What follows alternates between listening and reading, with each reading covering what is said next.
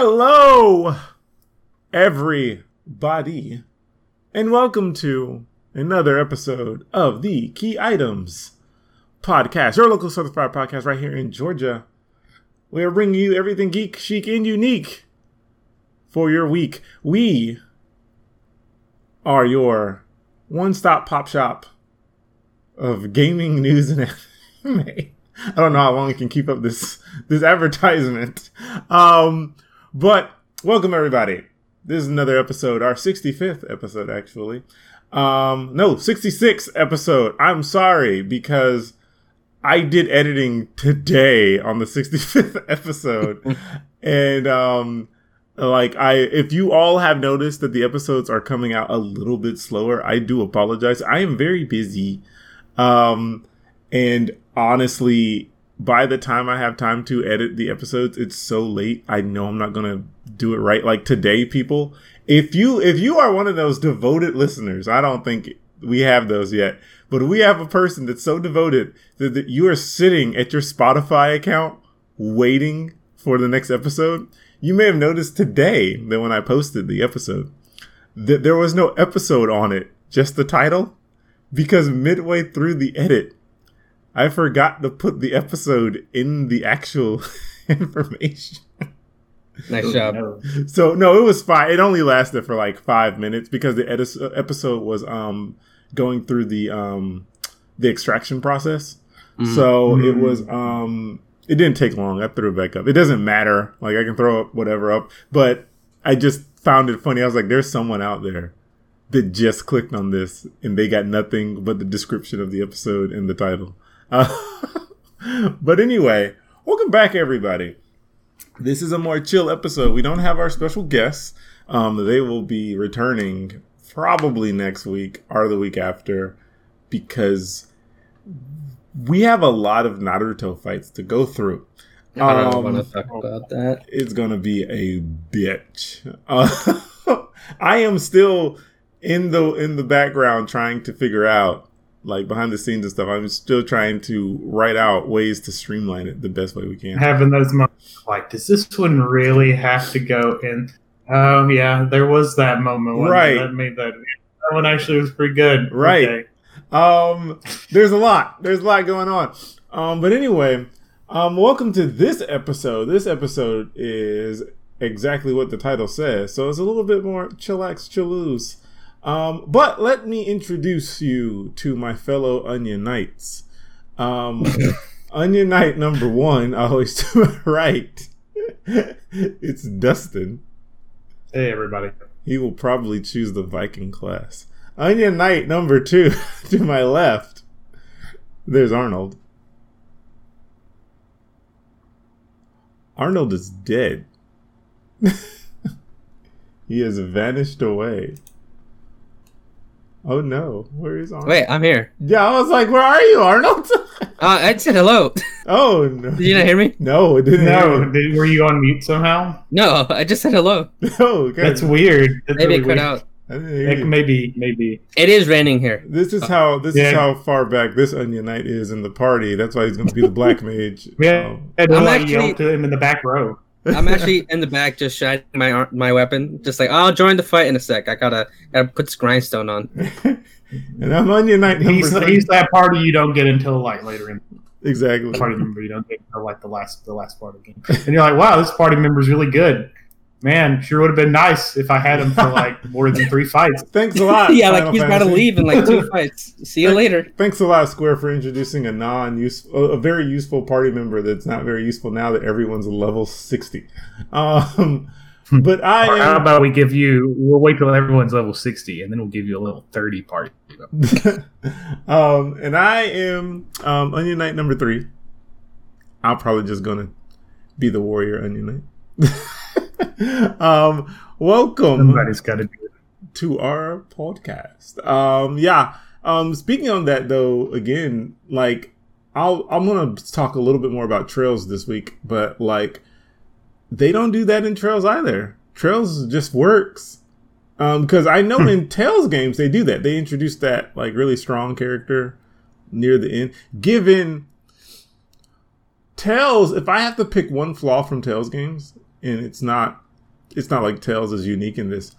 They'll introduce the whole party at a pivotal moment where you think everything's done, but then there's like a whole third half to the game left.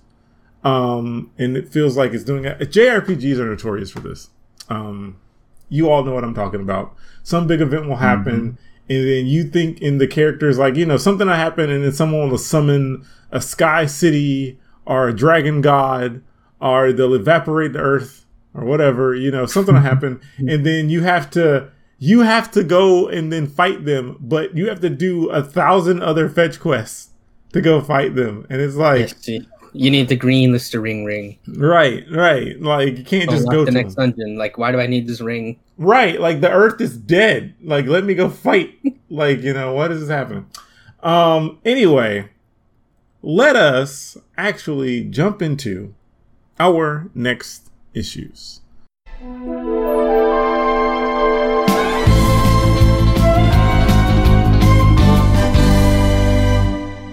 Next issues is the part of the podcast where we talk about the news and things that have been happening. I have no news that I can recall. I am sleep deprived. And this week I actually haven't found any good news that's worthy of me mentioning as far as releases go. Let me ask you this. Yeah. I know in a past episode you wanted to kind of tag in for some of the movie stuff, right? Oh yeah, definitely could. Did you have anything you wanted to mention? I wanted to briefly discuss the Red Band trailer for Suicide Squad. Definitely not Suicide Squad 2 because that last movie did not happen. Don't stop talking about it. Is that the one where Superman pops up near the end? No, that is the game. Okay. This week there was a Red Band trailer for the movie, which gave us a little more of it's. Remember, this is the one that's directed by James Gunn, from where DC briefly scalped him because Marvel had their whole falling out with him, and then they came back and were like, "We're sorry." They realized he helped make them money. Yeah. And so there's a Red Band trailer, which, you know, if you're not familiar with the terminology, which I think most people are, but it means it's the R-rated trailers. They get to say dirty words and have blood and gore in the trailer. It's really goofy. Like, you can look at the cast for this trailer and see that they picked the most obscure, random people because James Gunn is a comics fan, and also he wanted people that could die horribly and no one would care. You know what I mean? Yeah. I mean, you have like Polka Dot Man as one of the people in the Suicide Squad. Yeah. Yeah, you got a lot of big names in this though. Like Michael Rooker is in it.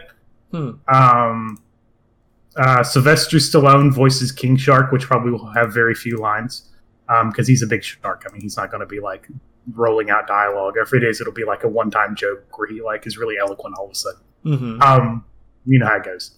I'm saying these movies are somewhat predictable. But anyway. They're very, very predictable. Yeah. You got John Cena in a really goofy part. Seems fun. There's a funny exchange with him in the trailer. I'm kind of hopeful. I'm kind of also skeptical because I like James Gunn's work for the most part. It can get really tired if it goes on too long, though. It feels very much like DC wanted a Deadpool movie too. Watching the Red Band trailer, yeah, it's like King Shark like tears a dude in half at one point. I'm looking at some of the clips for it and stuff like that. Like I'm looking at some of it.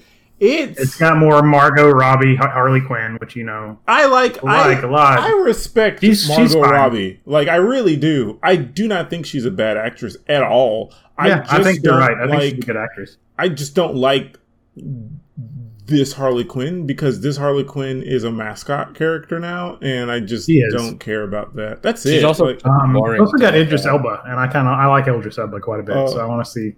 Yeah, what were you saying, Arnold? She's all like the Harley Quinn in the new DC movies. Just like boring to look at. Yeah, she's very plain, and that's fine. Like, and also Idris Elba is a great actor as well. Like, Idris Elba is a phenomenal actor. But that's the thing that. Oh, go ahead. Sorry, go ahead. Oh, I was going to say that's the thing with James Gunn directing and some of the actors on it. I kind of want to see it just because of that. You know what I mean? Like, I will not go and pay a huge amount of money for it. You watched Forrest and you tell me. How about that? Me and JT can watch it because you know JT. Oh, JT's already on this. So here's the deal. I'm gonna watch it, but and this will be in my patch notes. But also, how do I put this? I don't care about team ups anymore. They're boring. They're just boring. Yeah, and this movie feels like Tropic Thunder.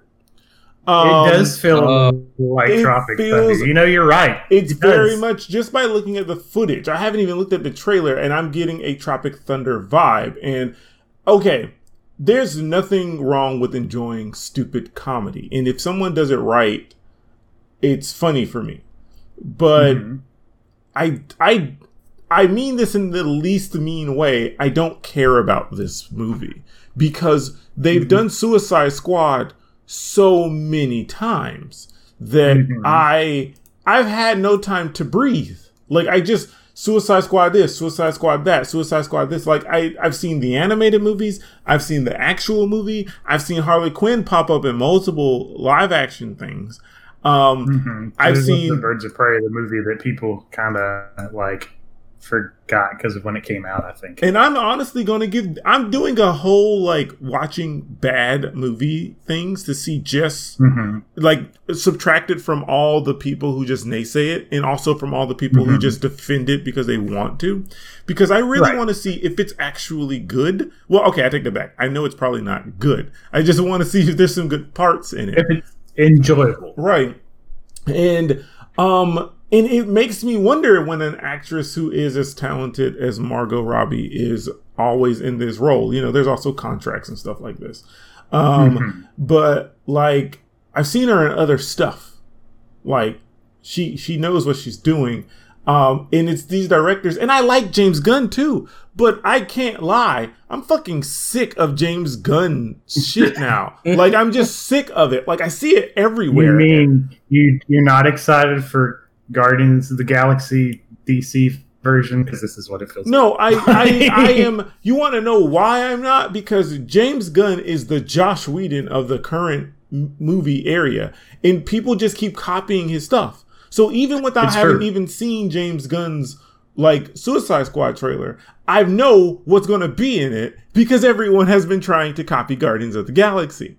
And it's why. Also, I do want to clarify. Josh Whedon, in the sense of the style of the movie, and everybody wants to imitate that style. Not Josh Whedon in the sense of is suddenly under the microscope for a variety of problems. Oh no, I'm not even bringing that part up right now. What I mean by that is that Josh Whedon is the person that basically, for our current generation of things, helped do the witty dialogue, like discussion, and the intricate, like, goofy scenario where everyone's sarcastic. And in James Gunn movies, everyone is like somehow amoral at the same time, but also having emotions, but also all being really funny, and nothing's really taken seriously except for one moment in the movie. And then, like, you know, and there's always a really nice soundtrack that hits back on your nostalgia, but also it's kind of like there's color. Like, it's fine. He's a very good director and producer of content.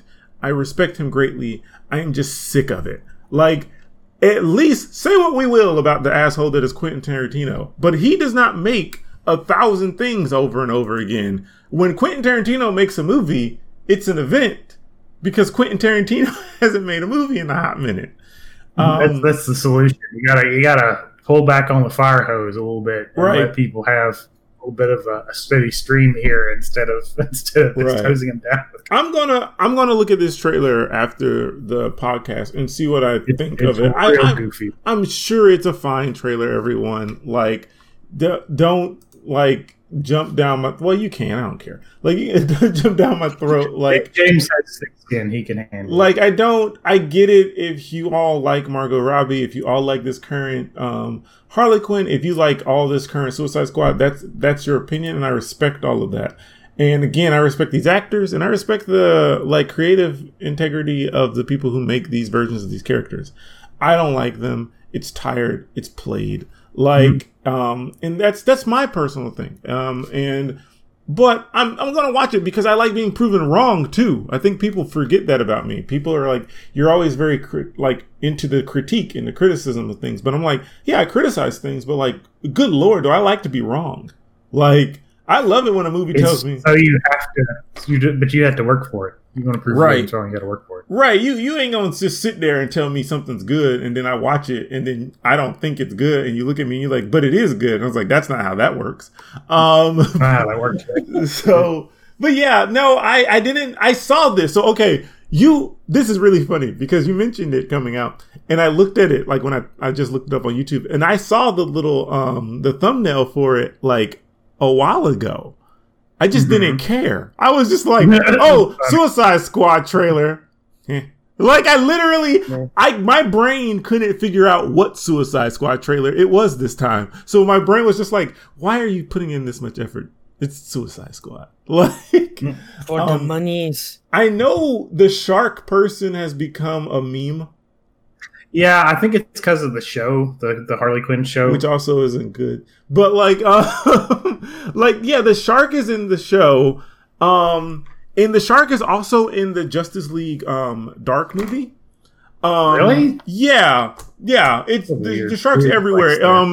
They had a sexual relationship with Constantine. And that's like the big joke. Also, and Constantine's like, oh my goodness. Constantine's like, oh my goodness, that's my ex. And like, it does make sense in a weird way for Constantine, though. He gets into a lot of Constantine humps a lot of things in the movies, in the animated movies. Like, there's a scene. There's a scene in the Constantine movie, and I kid you not, everyone. The spirit of Los Angeles, who is depicted typically as a woman, comes into the restroom with Constantine, and she proceeds to straddle on top of him, and while humping him, starts to tell him the history of Los Angeles and the pain of her people, while transforming into multiple different people.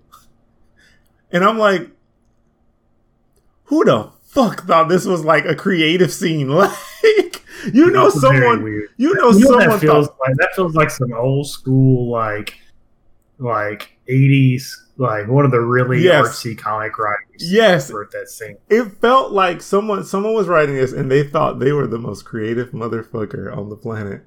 And I was like, and Constantine's like just there enjoying himself, but also in like having a conversation and everything. Like it was a weird. I didn't understand the point of the sex. Like I was like, I didn't understand. It shows that he can get off at a lot of people. I get it. It shows that Constantine is the most open-minded individual sexually on Earth, in the universe. But I didn't see the point. They already told me that because Shark. I mean, I was going to say Shark because King Shark is his ex. Because he did a shark person. So like, but anyway, I am in a random place. Trivia, by the way, King Shark is originally a Superboy villain. Like that's what he was. That is a people who don't read comics. That is a telling sign. Yeah, the Shark Boy is a Superboy villain. He's not even a Superman villain. He's like 90s leather jacket Superboy villain. That is how you because know. He was in Hawaii, and so you needed a guy that made sense in Hawaii, so you got a giant man shark. Did this happen before? Did this happen before or after Street Sharks? You know, that's a good question.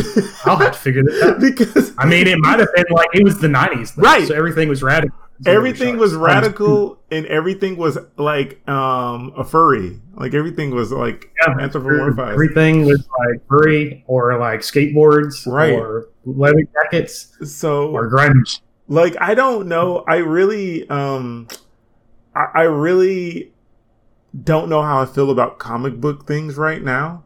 I'm in a place where all of it melds together. Like I have no I have no energy. Yesterday, and I don't know if he was trolling me or not, but Arnold's older brother was hanging out with me yesterday, and he just out of nowhere was like, I freaking hate Batman. Like, he was like, I think Batman is the stupidest hero ever, right? And I was like, sometimes he'll troll me, like, just to see if he can get me riled up. But I have no dog in the fight of Batman. I really do enjoy Batman. But, like, I'm not JT. I'm not finna, like, defend him to my dying there. JT be like, those fighting words. Right. If you and I are going to have a duel. Right. He was Batman's like, how come Batman just doesn't die, right? And I was like, well, he trains, like, a lot. Like, a lot. Like, it's his thing. Like, that's why he has... My brother just doesn't understand that, like, because we were talking about it in the car when we were leaving and I basically, like, Brand's like, the big demon guy, the big alien guy is like, he's super bigger than Batman. And I'm like, Brand, there's, like, martial arts where, like, you can, like, throw bigger people over you and stuff, right? He's like, nah, man. But here's the thing. Batman doesn't fight the demon. See, like, the thing was, this is what was bothering me. He kept saying Batman can't fight these certain creatures that are on the screen, like these big demon creatures, right? And I never told him that he could. As a matter of fact, most stories when Batman is fighting a big demon, he never physically fights them. He always... He throws batarangs and suddenly explode at people. Right. He throws weapons, or he outsmarts them, or he keeps moving until they have to go fight someone much stronger than him. He plays like that assassin in League of Legends that doesn't have enough items. Right. And then kites the into like Wonder Woman instead. Right. Right, and that's the thing, is that Batman doesn't play by the rules. He does not, like, he's not a frontal Holy fighter. Shit, Batman's talent. Yes. People throwing out shurikens and parkouring everywhere. Yes, like, and that's the point. That's the point. There you go, Arnold, go later now. You can tell, be like, Brandon, I've got your answer. Batman's talent. And here's the thing. Here's the big thing. I was trying to explain to him. I was like, listen. Batman trains himself to peak performance. He obsesses over how to defeat enemies stronger than him. He's been like, like Batman is all about being prepared. He doesn't have to. He doesn't usually go into the fight like guns blazing. He's like, I'm about to be hella paranoid. I'm making up an entire scenario of what's going to happen. And here's the thing. He has been beaten by stronger opponents. He got beaten by like what's the guy with the mask? Bane. Quite literally the most famous beating that Batman has ever taken. Yeah. He's been defeated by Ra's al Ghul. He's been defeated by Freeze. He's weaker than Freeze. He's weaker than most of his villains. Yeah, Penguin too, right? No, Penguin never really beats Batman. I think he did once. He has, but it's not a big thing. But like, I think the importance behind it is that like, Batman's whole thing is, and it's even to the point where it's a meme. Everyone's like, "Oh, Batman can beat anyone if he has enough time to prepare." But yeah, I would not want to have an argument with Justin over Batman. But here's the thing, and I tried to equate it in an easier way. I was like, okay, fine, fair enough. Batman can't beat everybody. I do agree with this. But I was like, Batman is the equivalent in many ways to Captain America, who is supposed to be at peak human physical conditioning. He did it through a serum. Batman did it through training. But he was like, Brandon got really upset and was like, that doesn't make sense because, Captain America has like a superpower. I was like, it's not a superpower. He literally took drugs. I think he was trying to. He didn't say it, but I think he was trying to say like Superman is enhanced because of the serum. Oh, you mean Captain America? Yeah, but okay. But here's the thing. Here's the thing, though. What Captain America got was the exact the same results as Batman, but just through a different method. Batman did it through murder. Captain America did it through. He went through the grind. Right, and no one sits there and goes, "Hey, how does Captain America's shield always come back after he throws it?" Like no one. Yeah, it's weird because like. The shield's supposed to. There's an explanation. There's an explanation. Yeah, there is no explanation. This shit should not bounce back. Yeah, somebody had this explanation in comics one time. They're like, "What if it absorbs vibration? Why does it do that?" Oh yeah, they also had explanation of how he could see faster. Yes. Right. There's a lot of things that when you think about comic books, and that's exactly what I told Brendan. I was like, look, if you think too hard about comic books, you can basically explain away anything, you know? And I was like, Batman is just hard about anything. You can explain away things. I mean, comic books, anime, D&D, right. Capitalism. Right. And that's why, like, yesterday, and Arnold can tell, there was a point where I asked him, I looked him dead in the face. I said, okay, you don't like Batman, but I know what heroes he does like, because some of them interchange with mine. And I was like, but you like Nightwing, right? And he was like, yeah. I said, so Nightwing was trained by Batman, right? And he was like, yeah. Nightwing fights the same people as Batman, right? And he was like, yeah. I was like, and Batman is stronger than Nightwing. He was like, yeah. I was like, so why do you like Nightwing? He was like, oh, because Nightwing's cool. And then I just turned away and just never continued the conversation. Then we started the movie again. I never revisited just that moment where James turns away and just like presses play again. I literally turned away. This was my exact actions. I turned away from him and hit the play button and said, we're not revisiting that. I was just like, at that point, I knew it was because I mentioned this too. And I know when I'm hitting the right buttons on people, I was like, people have this unadulterated hate for Batman for no reason. They just hate him because he's popular.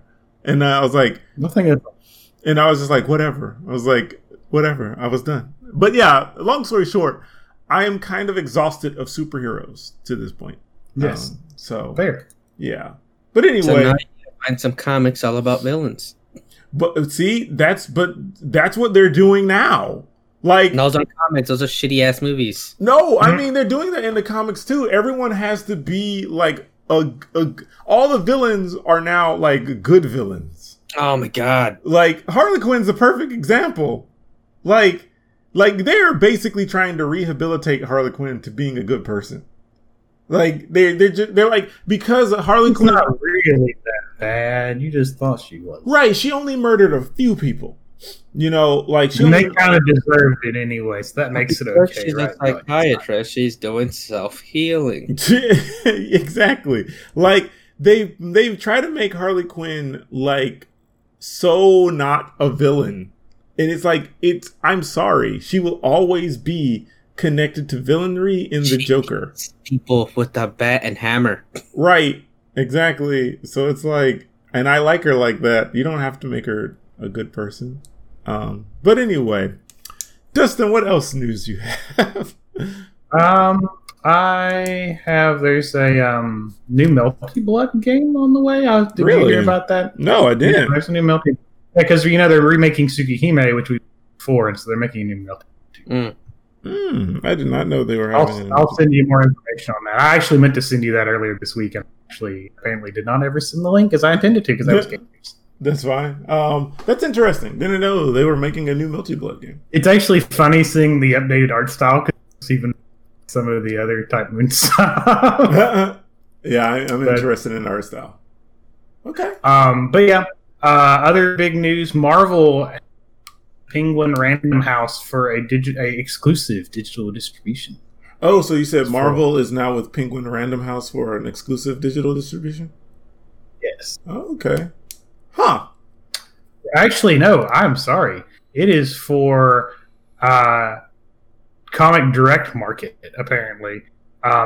And so there's some questions about this. Hachette is still supplying the graphic novels. Diamond still remains their wholesaler to the direct market, but they're going to do like some of their sales are going to be through Penguin instead. Oh, okay. There were some questions about that because Diamond had always been their provider, and they're changing some stuff around. I remember a while ago. There's been some like changing up amongst like comic book distributors and how they're getting their stuff out. I don't know where comic books are headed anymore. Like, and I don't mean that in this old man, like, oh, my comic books are changing. No, I really don't know. Like, if people care enough to purchase comics, if the distributors care enough to try to keep the comic book shops open, if people are just bandwagoning on the next movie franchise for comics. Yeah, I worry about that a little bit too. And like, I wonder how well the comic industry has been trying to support their small comic shops, because I know like the game industry, like, you know, the like game tabletop industry, games, yeah, like does a lot of stuff trying to like support local game stores. Like I know, for example, Weird, which is one of our local Georgia companies, yeah, does a lot of stuff like, hey, send us your receipt from your friendly local game store and we'll send you free stuff. Yeah, so you'll support them. I mean, stuff like that. Yeah, I don't know, because when it comes to the comic book industry, it really boils down to graphic novels going into movies going into games. Going into graphic novels. And then movies going back into graphic novels after the games. It's like there's a cycle there clearly, and people will go occasionally to buy it, but it's definitely a fad. And I don't know how, like, the superhero market is saturated, but it really is. I don't know how. I find myself now just wanting to watch an action flick, like an action movie that has nothing to do with a superhero. They can have magic that's powers. That's actually part of why I liked friggin' John Wick, because I was like, it's an action movie that's not superheroes. No, don't get me wrong. I will make fun of John Wick fans to the heavens because they think it's the best action movie since sliced bread. But I do like John Wick. I do actually enjoy watching, like, Keanu Reeves not act and kill people, because I think people need to know that Keanu Reeves is just killing people, and that doesn't, because you like the murder of another human being does not mean someone else is acting well. I just want that to be clarified. And hear me out here as well. Keanu Reeves is not acting bad. He's acting as Keanu Reeves always has. But like, I've never just murdering groups of people. I have been the longest Keanu Reeves fan since I was a child, and people don't think I am because I'll be there and be like, Keanu Reeves is not the best actor on the planet. He's not even close. And they'll be like, you hate Keanu Reeves. Motherfuckers, I was around when Keanu Reeves was on a bus trying to save us from a bomb. I was around Keanu Reeves when he was high going through space-time continuums. So don't tell me like first time. The first time he did it, not that new remake where he's older. Like, you know, I like Keanu Reeves a lot, but he's an actor that I feel knows his thing. He's like, I just do dumb movies. Kind of like Ryan Reynolds. Right. Ryan Reynolds has made a fortune of being not great and not like Ryan Reynolds. I don't think acts. I think Ryan Reynolds comes on set and they put him in costume, and then Ryan Reynolds interacts with the other actors as Ryan Reynolds. I think they were like, I think the only time it's changed is Deadpool, and then they were like, Ryan Reynolds, can you turn your personality up to 30? And he was like, yeah, sure. Is that legal? Sure. Let me get it up a little bit here. Can you also put on this Pikachu hat? Right. Ryan Reynolds, can you be yourself, but turn it down to 5? He was like, yeah, sure. I do that for my kids all the time. And it's like, and I love Ryan Reynolds, but it's like, y'all, Ryan Reynolds don't win awards for a reason. Like, but his movies be making money. Right. He be making that dough. And I respect him more than a lot of other actors out there. So, like, you don't have to be the top of the line to get top of the line money. But anyway, where was I going with that? We got on the right. Oh, we're talking about comic book shops. Oh, yeah. But yeah, like, I don't know how the comic book industry right now will be towards comic book stores. And that does worry me a bit. But at the same time, I'm hoping this stuff starts to level out a little bit more. Because, yeah, me too. Like, how do I put it? Don't get me wrong. The 90s were saturated with comics too. But maybe because they were comics, not just... Right. It was comics, and also we had the cartoons, and yes. I feel that some video games. Yeah, but they weren't even that great. Like, except for like some limited exceptions. Yeah, but like we had it, and it was a big thing, and people we were trying to cash in on it, but it felt like it stayed within the kids to teenage bubble, as opposed to now. They just try to get everybody in it. Like, and I don't. And it's also like everywhere. It's not just like, I go to a comic shop and there's 50. There's like literally 6 Spider-Man books every month. It's instead, everywhere you go, it's like, hey, the next big blockbuster, it's another superhero movie. You go to Target or another store and you just see comic books everywhere. And there's nothing wrong with it in the sense of grabbing a bigger audience. What again? I don't think it's sustainable either. Right, it's not sustainable, and that's my problem. Not my problem. My concern is that it's not about you getting more fans in. I actually like that, no matter how Gate Guardian I sound. But like, I do enjoy new people coming into the fandom.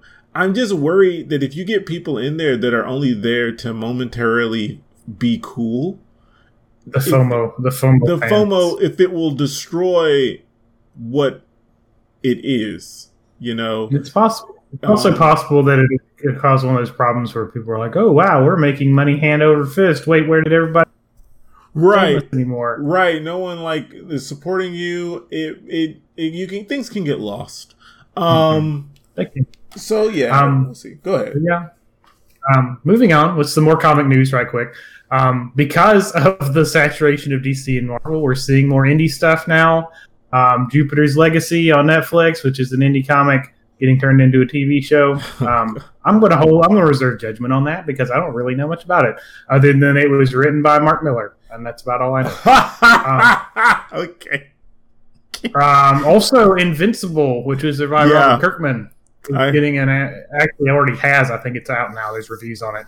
A Amazon Prime animated series. I'm actually a little more interested in that one because I actually like seeing more animated superhero stuff, and it tends to be better. Yeah. And Invincible seems promising. It seems like because Robert Kirkman has some pretty good writing chops, and and it just seems like it has an interesting kind of concept to it. Yeah, it does a lot with legacies and things. I never was into it. I've known about it for years and always wanted to read it because it just kind of captured me from the art style. I like his suit. But like, I don't know. I think it's a stark contrast to very brutal violence at once. Yeah. The reason I laughed, everybody, previously, because he said, Justin was saying that Mark Miller wrote something, because it's Mark Miller. And I can say this as a person who thought they were a Mark Miller fanboy back in the day. I don't know what Jupiter's Legacy is. But I know Mark Miller. Mark Miller likes to swear and he likes to kill. These things are not wrong. That's his big thing. Think if Quentin Tarantino was dialed up a little bit higher. But not Garth Ennis high. Not random sexual violence for no reason. Right. So I'm intrigued in these things, and I also am. I don't know if I'm looking forward to the Invincible thing, but I'm curious enough. Yeah, I'm curious, and it's on Amazon Prime, which I have. Yeah, I tend to enjoy indie things a lot more lately, and I like them because of their obscurity.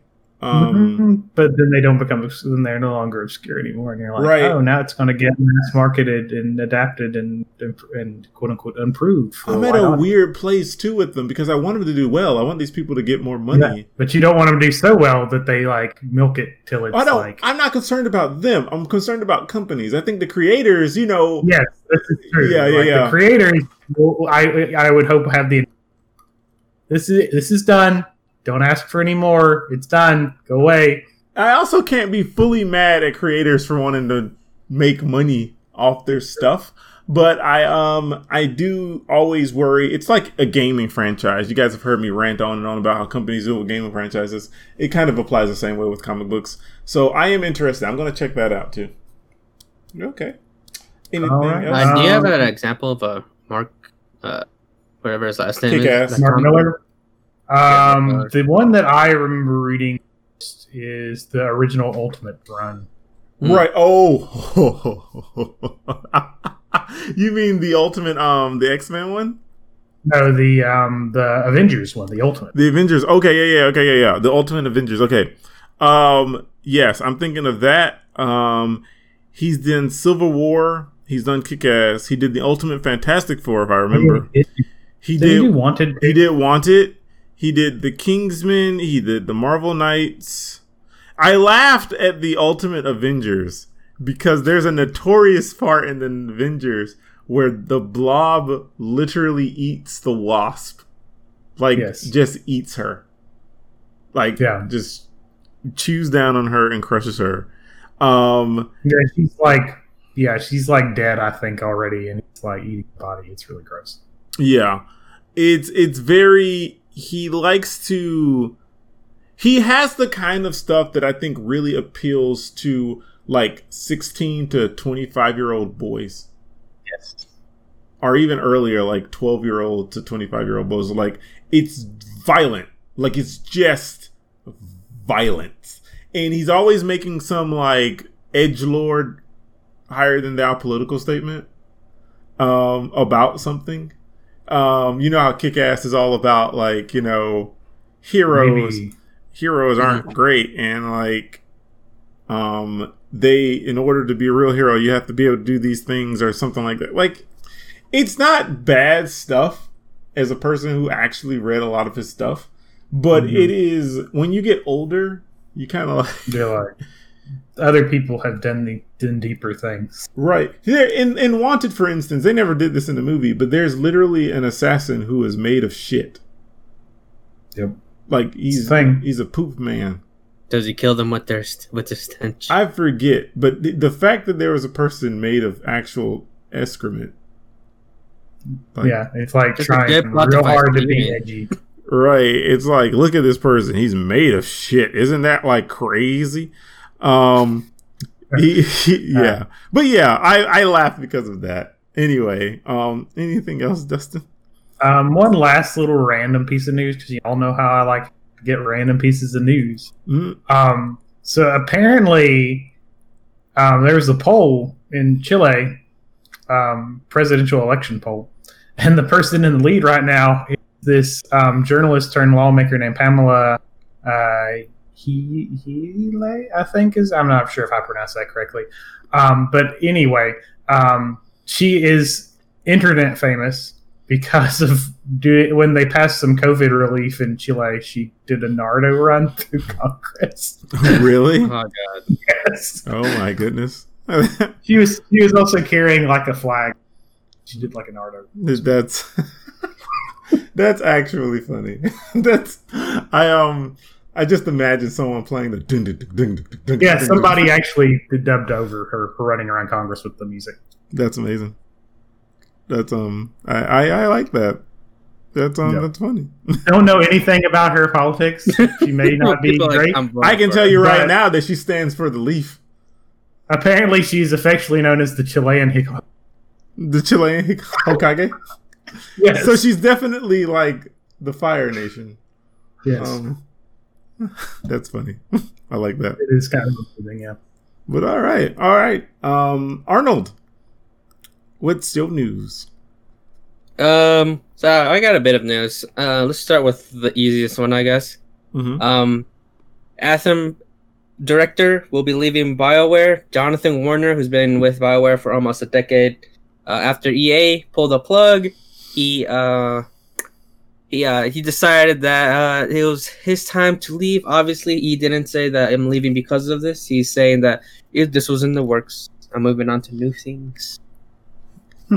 But yeah, just more people leaving BioWare after EA's mistakes and BioWare's mistakes. Yeah, not surprised. I've heard a lot of BioWare devs leaving.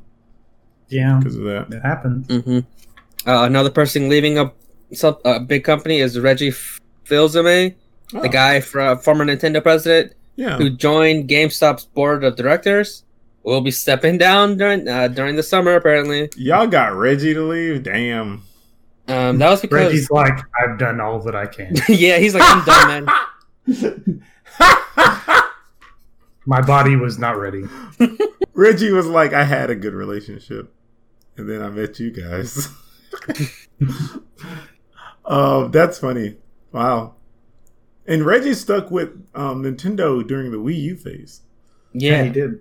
So I'm just saying, he was also just a good hype man. He was a good hype guy, like conferences and things. Mm-hmm. But go ahead, Arnold. This is also quick, I guess. Final Fantasy 11, the mobile reboot, has been canceled.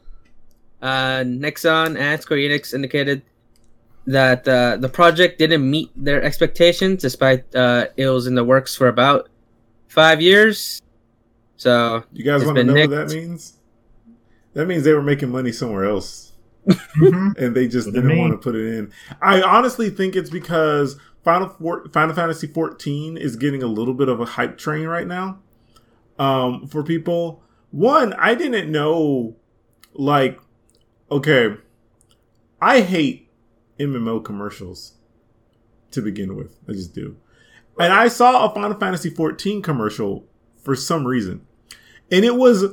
Have I told you guys about this commercial? No, I don't think so. Okay. There's the one Final Fantasy 14 commercial I saw that really irked me.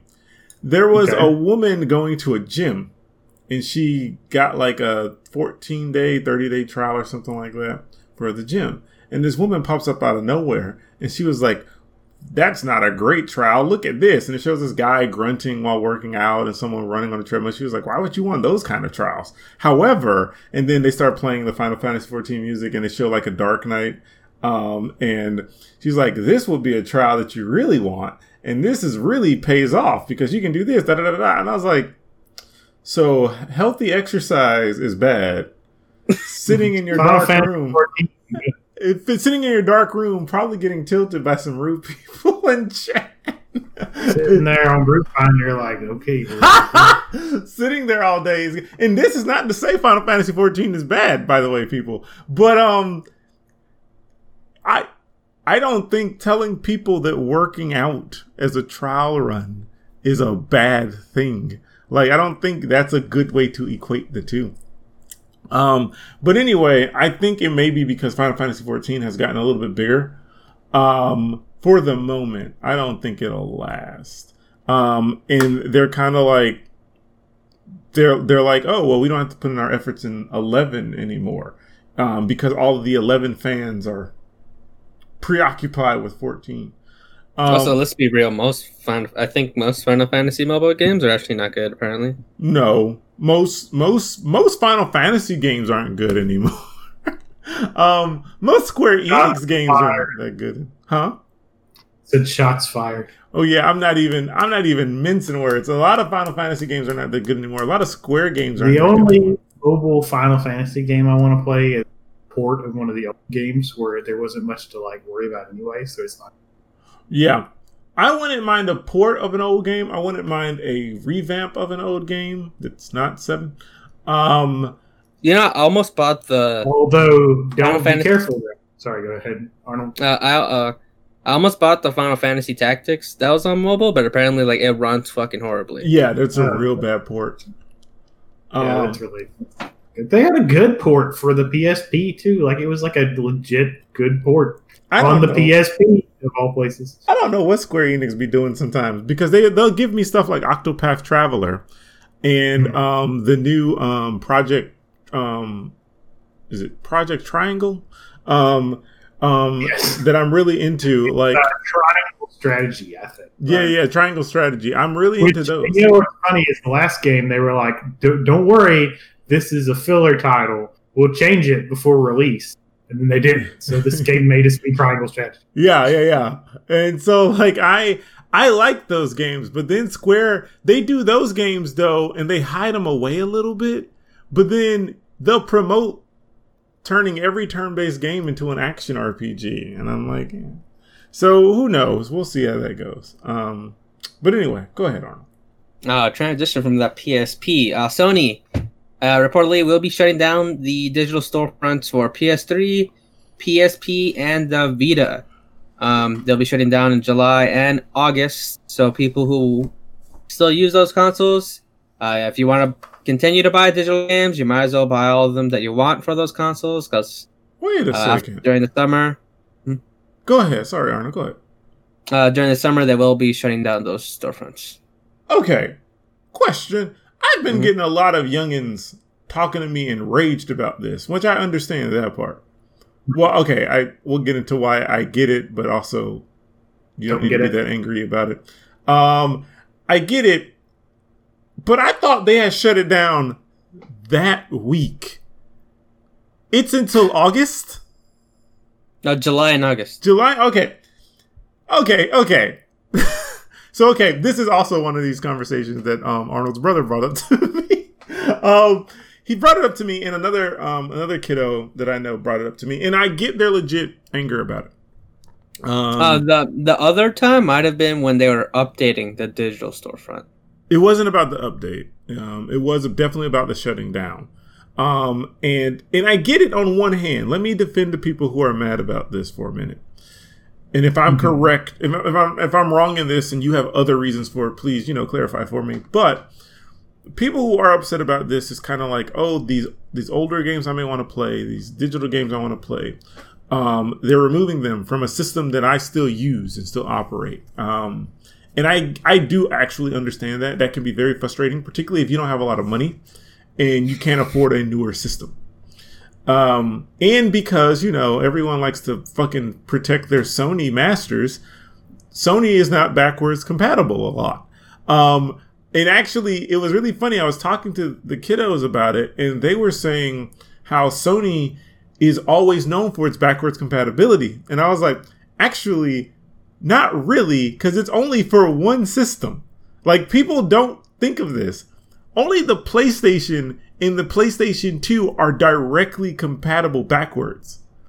Every other system has been compatible with something else, but not the other, if that makes sense. So the PS3 is not backwards compatible with the PS2, but it was backwards compatible with the PlayStation. People forget this. That does not make backwards compatibility your thing. If anything, it makes you confusing. Like, why can I play... I can play PlayStation games. Cool. What about PlayStation games? No, the technology for PlayStation and PlayStation 3 are so similar, but for some reason, we can't figure out the one for the system that came out before this one. It is... Maybe remedy that with like a new version that you had to pay more for. They may have. Wasn't the first edition of the PS3 able to do that? It was just too expensive to make? I don't think so. Even if it was, that means they still didn't release it on market. You know what I mean? Like, my big thing... I could be wrong, by the way. I don't remember being able to. And I played the PS3 quite a lot. It was the last PlayStation system I had faith in.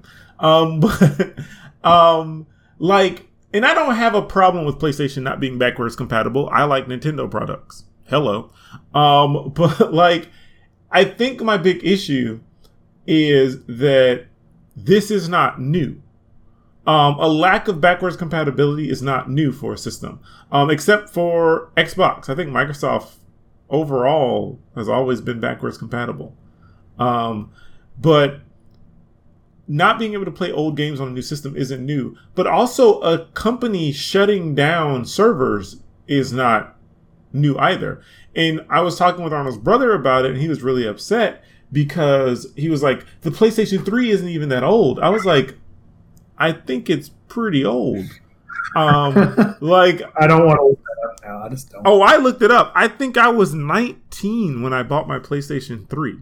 Ooh, if I'm correct. Yeah, the PlayStation was launched in November 2006. Right. Yeah.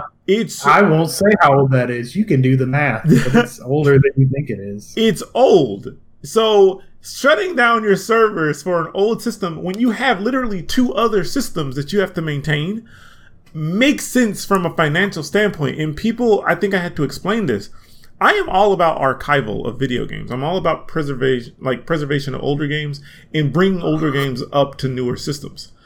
But then you have to want them to bring them to the newer systems. You don't want them to keep maintaining an older system because of just logistics. If you're think about this, people, from a business standpoint, because this is how this works. If you're making 15% off of the PlayStation 3 of your growth, like your net profit is coming from the PS3, but you're making like 65-70% off the PS4, because let's be real, no one can get a PS5. You're making that much off your PS4. As a company, why would you take those resources to the PS3? Because that's a maybe market, right? They're not going to support a maybe market. Why do you think there's so many superhero movies out right now? Because that's not a maybe market. You will make money from it. And so I think somebody will go see it, even if they shouldn't have. Right. And so that's going to happen. And that's kind of how I see it from their perspective. I personally don't like it. I would have preferred it. You know, if I owned a company, I would always try to make servers that keep up old games. But that's me, and I'm not a money-hungry person for a company. Also, what did you guys expect? And I'm tying this into Arnold's news because I just thought about this. What do y'all expect from a company that's buying up Evo and Funimation? Because Sony is under questioning about this, actually, because of monopolizing, destroying. People are afraid that Sony is going to disrupt the anime market, for good reason. Apparently, there's antitrust talk among FCC again, and that may not bode well for Sony. Mm-hmm. Right.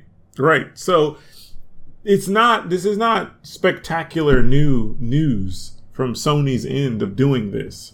A lot of companies do this. Nintendo has shut down servers for their old handhelds and stuff like that. Didn't they already acquire Crunchyroll? Yeah. So they want Funimation now too? They have Funimation, I think. I think they have it. And then actually Microsoft is in the works of thinking of buying up Discord. Yeah, I heard about that. So I don't like that.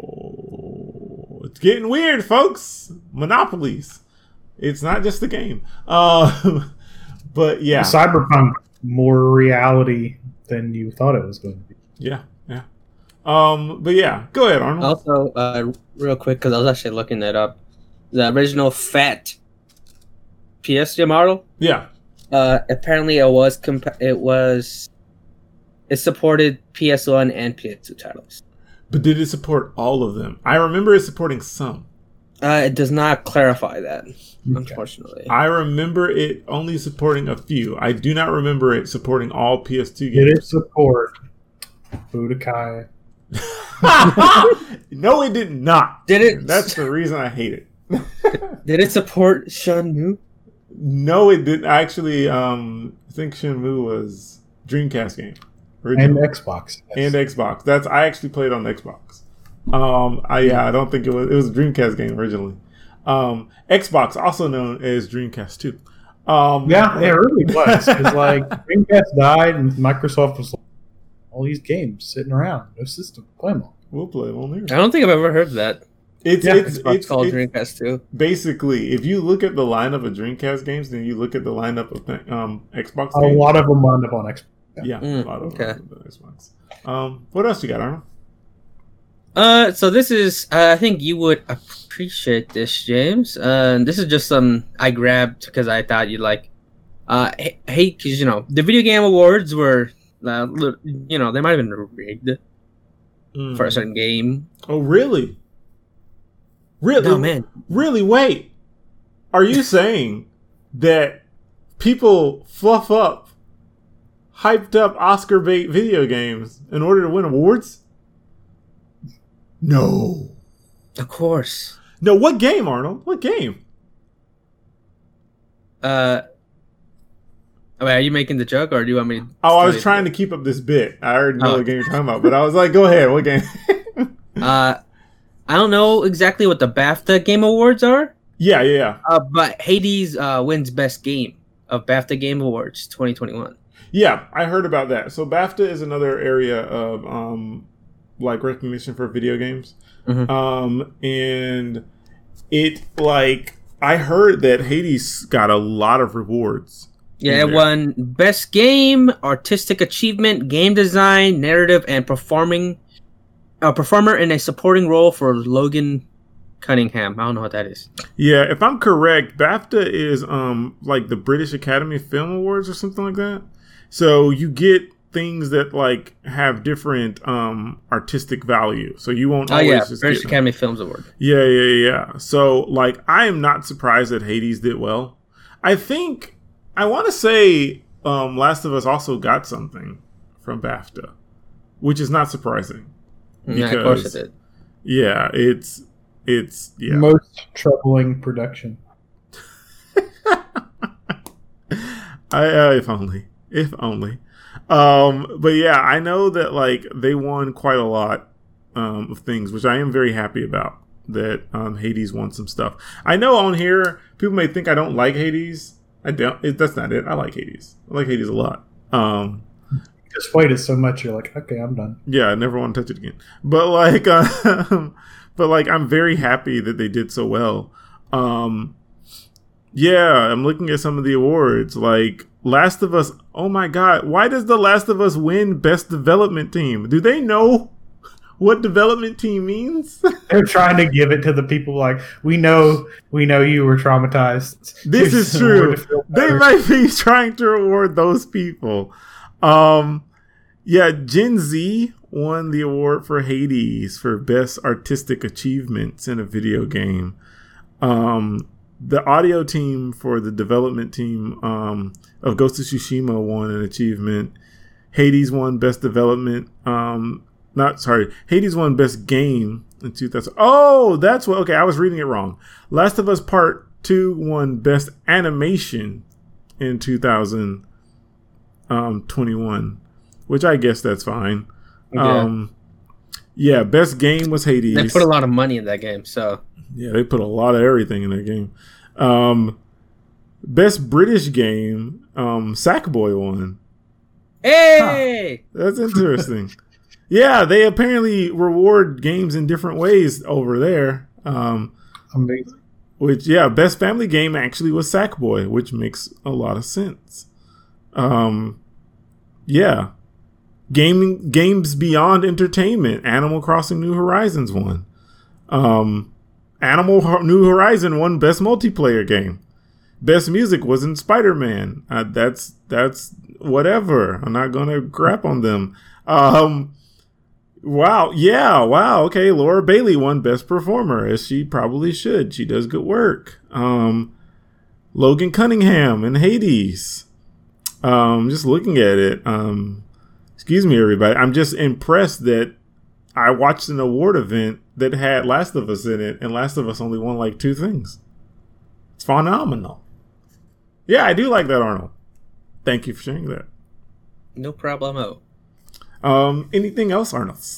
Yeah, we have 2 more things. Mm-hmm. In the wake of Google fucking up and closing all their shit, so they no longer have IPs and their own works. They're just gonna focus on third parties. Amazon Games has opened up their own Montreal studio for the upcoming. They're making Luna Echo, whatever the hell that is. Mm-hmm. Their own version of online streaming games. Mm-hmm. Basically like Stadia.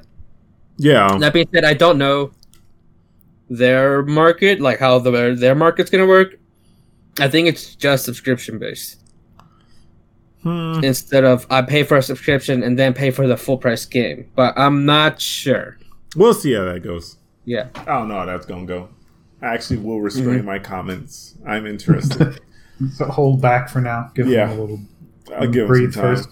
Yeah. Where you strike them down. Yes, for I smoked. But yeah, what else, Arnold?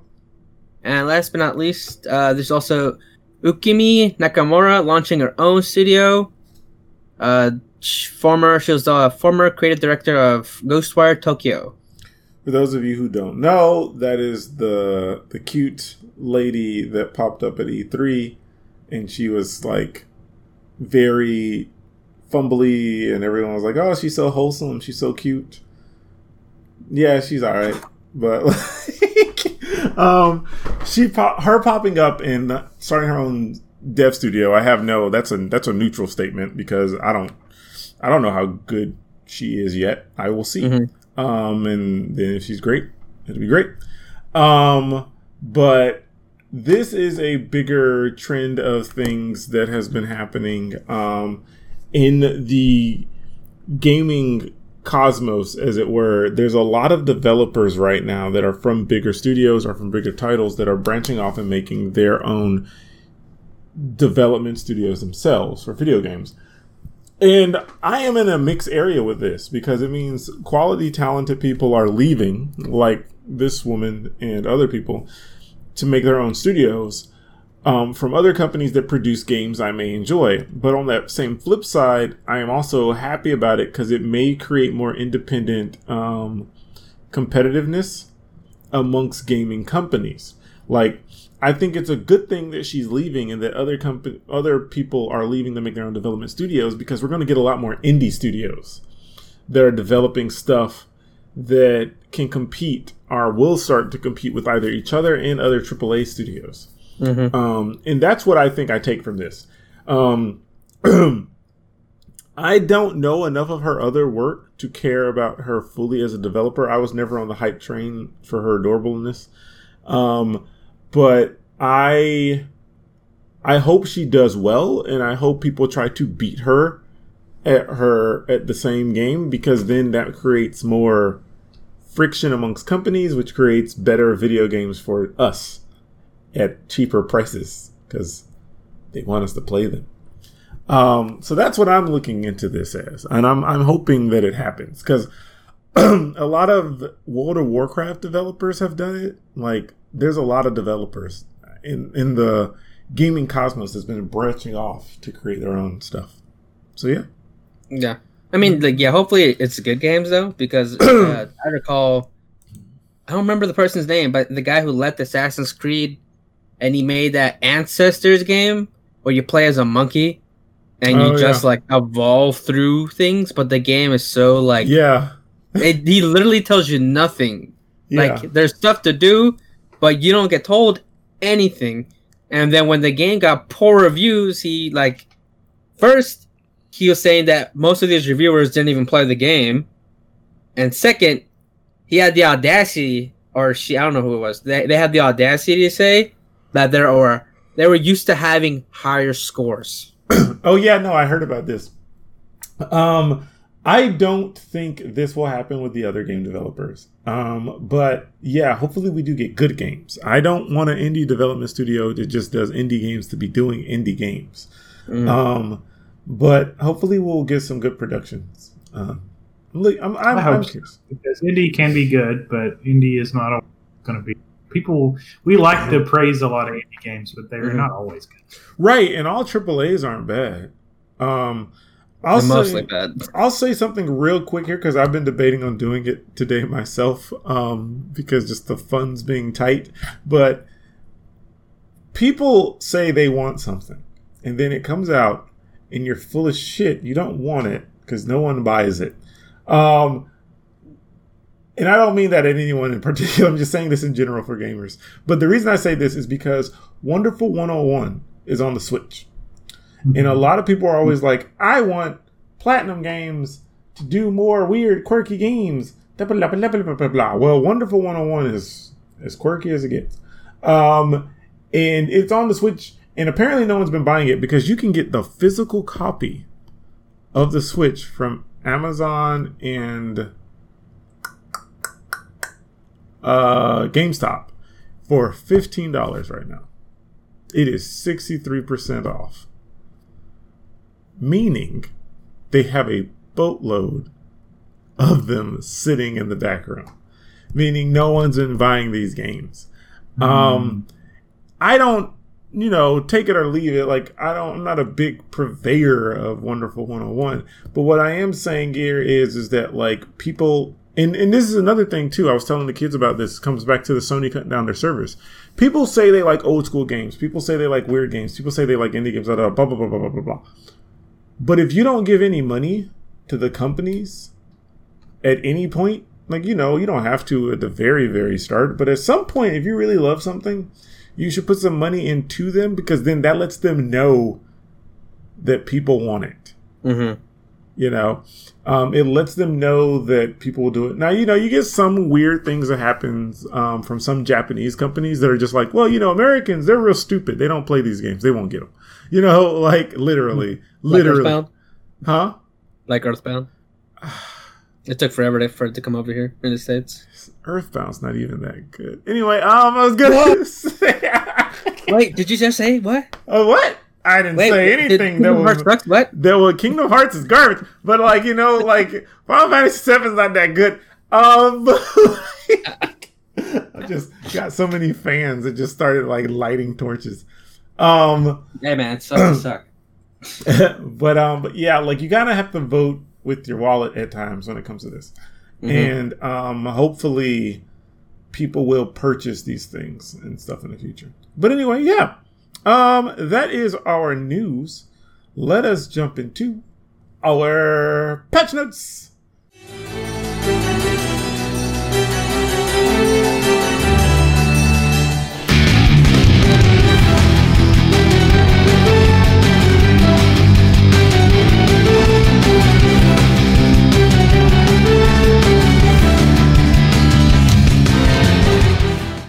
Patch Notes is part of the podcast where we talk about what we've been up to. I remember Dustin telling me before we started the podcast that he has patch notes. He sounded excited. I know, I actually have patch notes.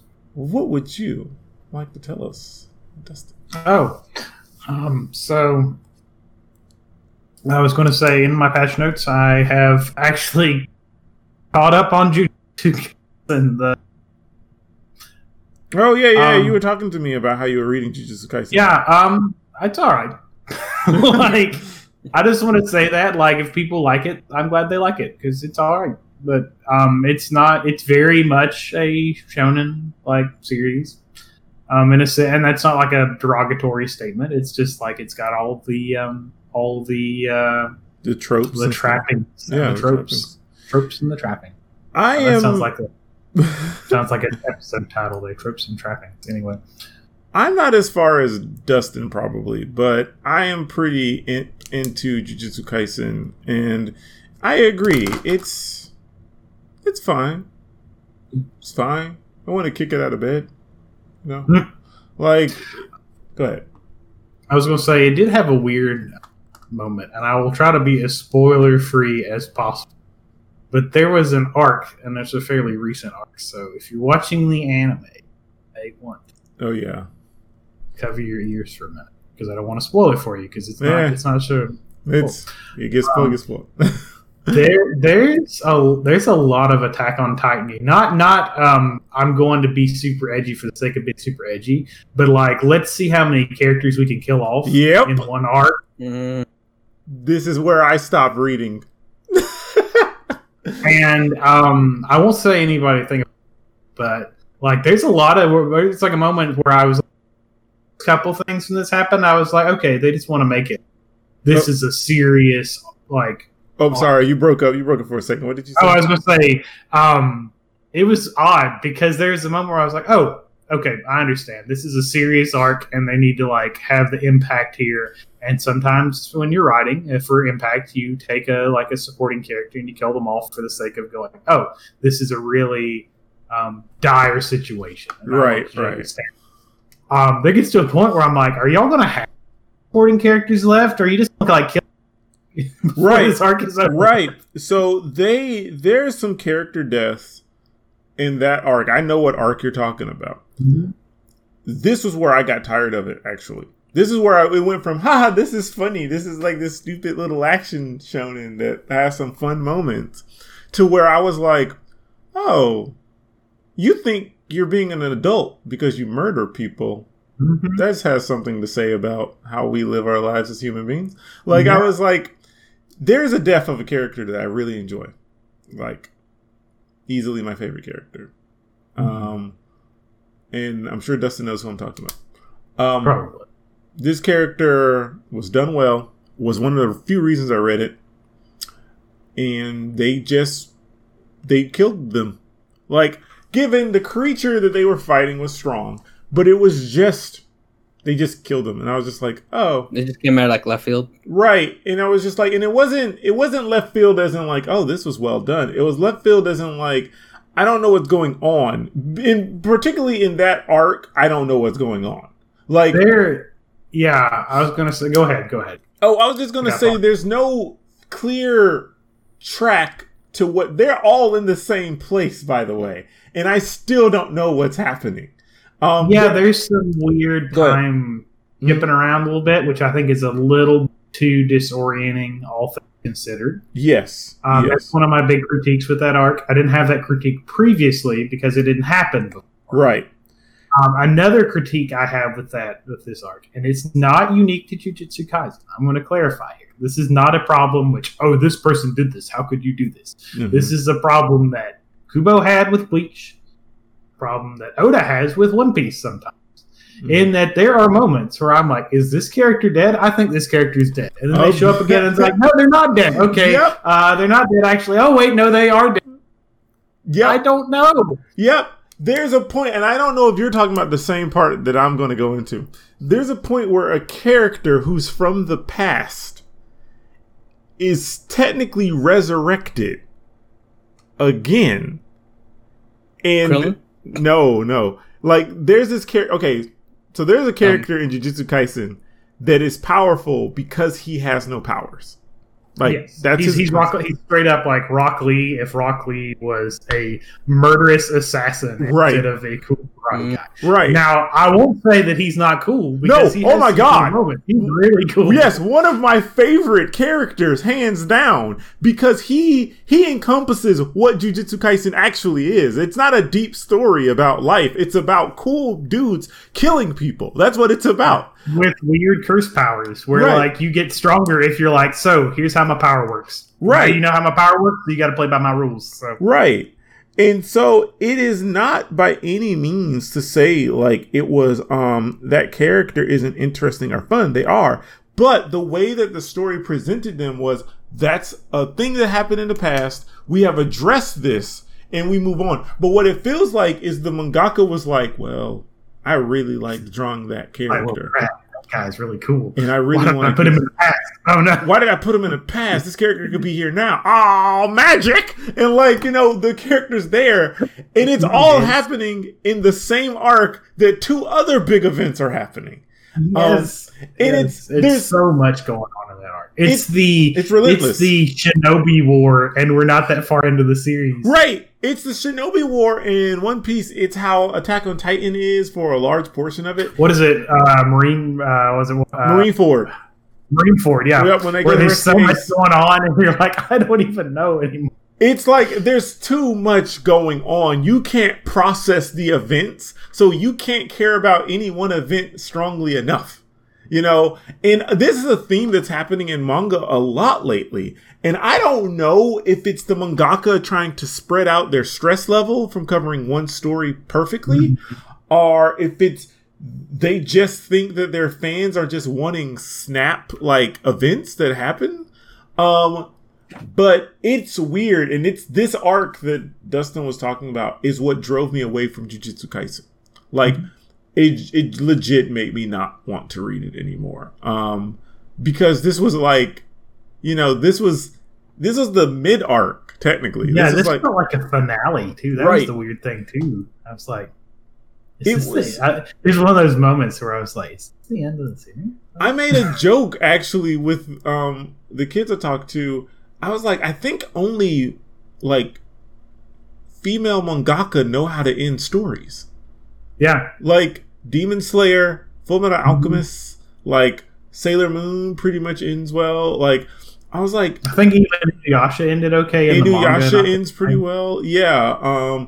Code Geass has some weird trippings, but like it ends pretty well. Like I'm like, do like male mangaka not know how to end their stories? Yeah, it's just weird. But speaking of ending stories, little side note, I forgot it in the patch notes, or not patch notes, the next issues, but I'll put it in patch notes because I've been reading it. Officially announced last arc of My Hero Academia. Thank God. So it's almost over? Yeah, the manga's almost done. I can get back to reading it. I can't. When I finish My Hero, I'm going to finish Promised Neverland, and then I'm going to, I told everyone I need to get on this. I'm going to start rereading Dragon Ball. But I'm just not going to touch any new manga until I finish the ones I have. Yeah, that's probably for the best. I don't want to read no more of these things. Good. There's another manga. Actually, no. Manhwa.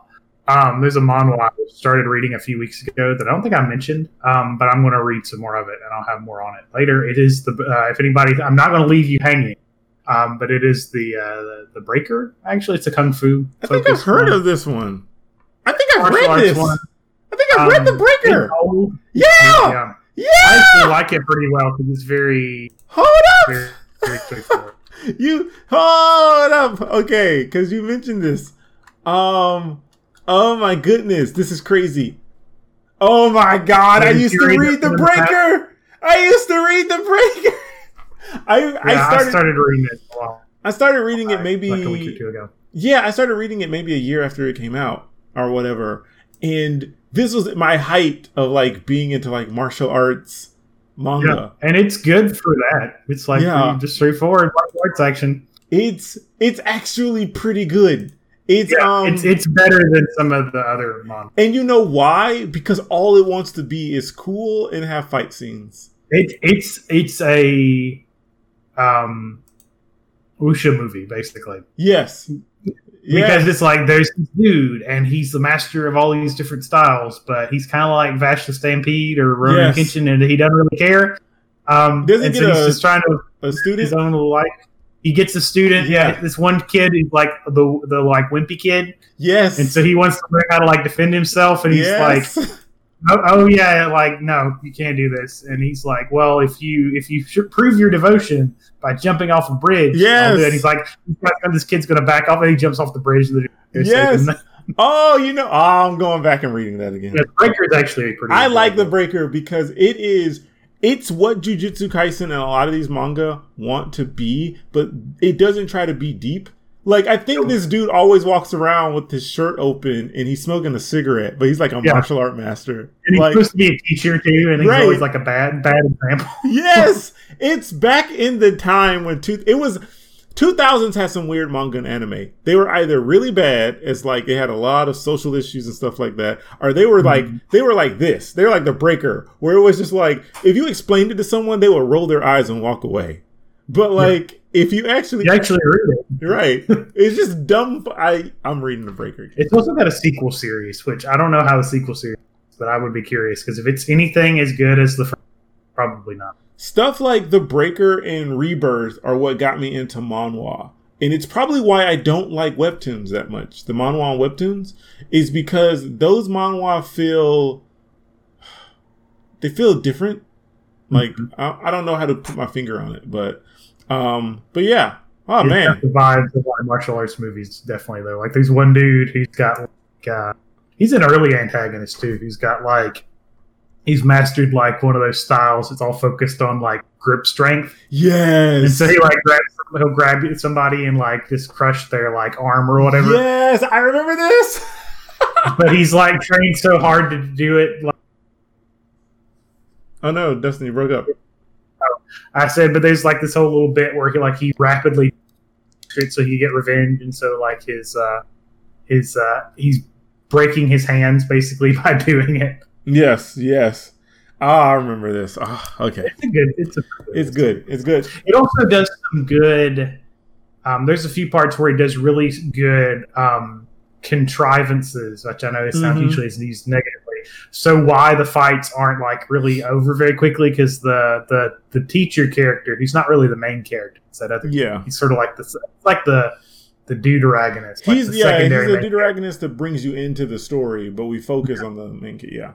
Yeah, and he's like really, really, really good at martial arts, and so there has to be reasons why he doesn't just wreck everybody. Yeah, there's a thing to have cliche contrived situations. If you do them well enough, it doesn't matter. And The Breaker does that very well. Hell, Trails does that very well.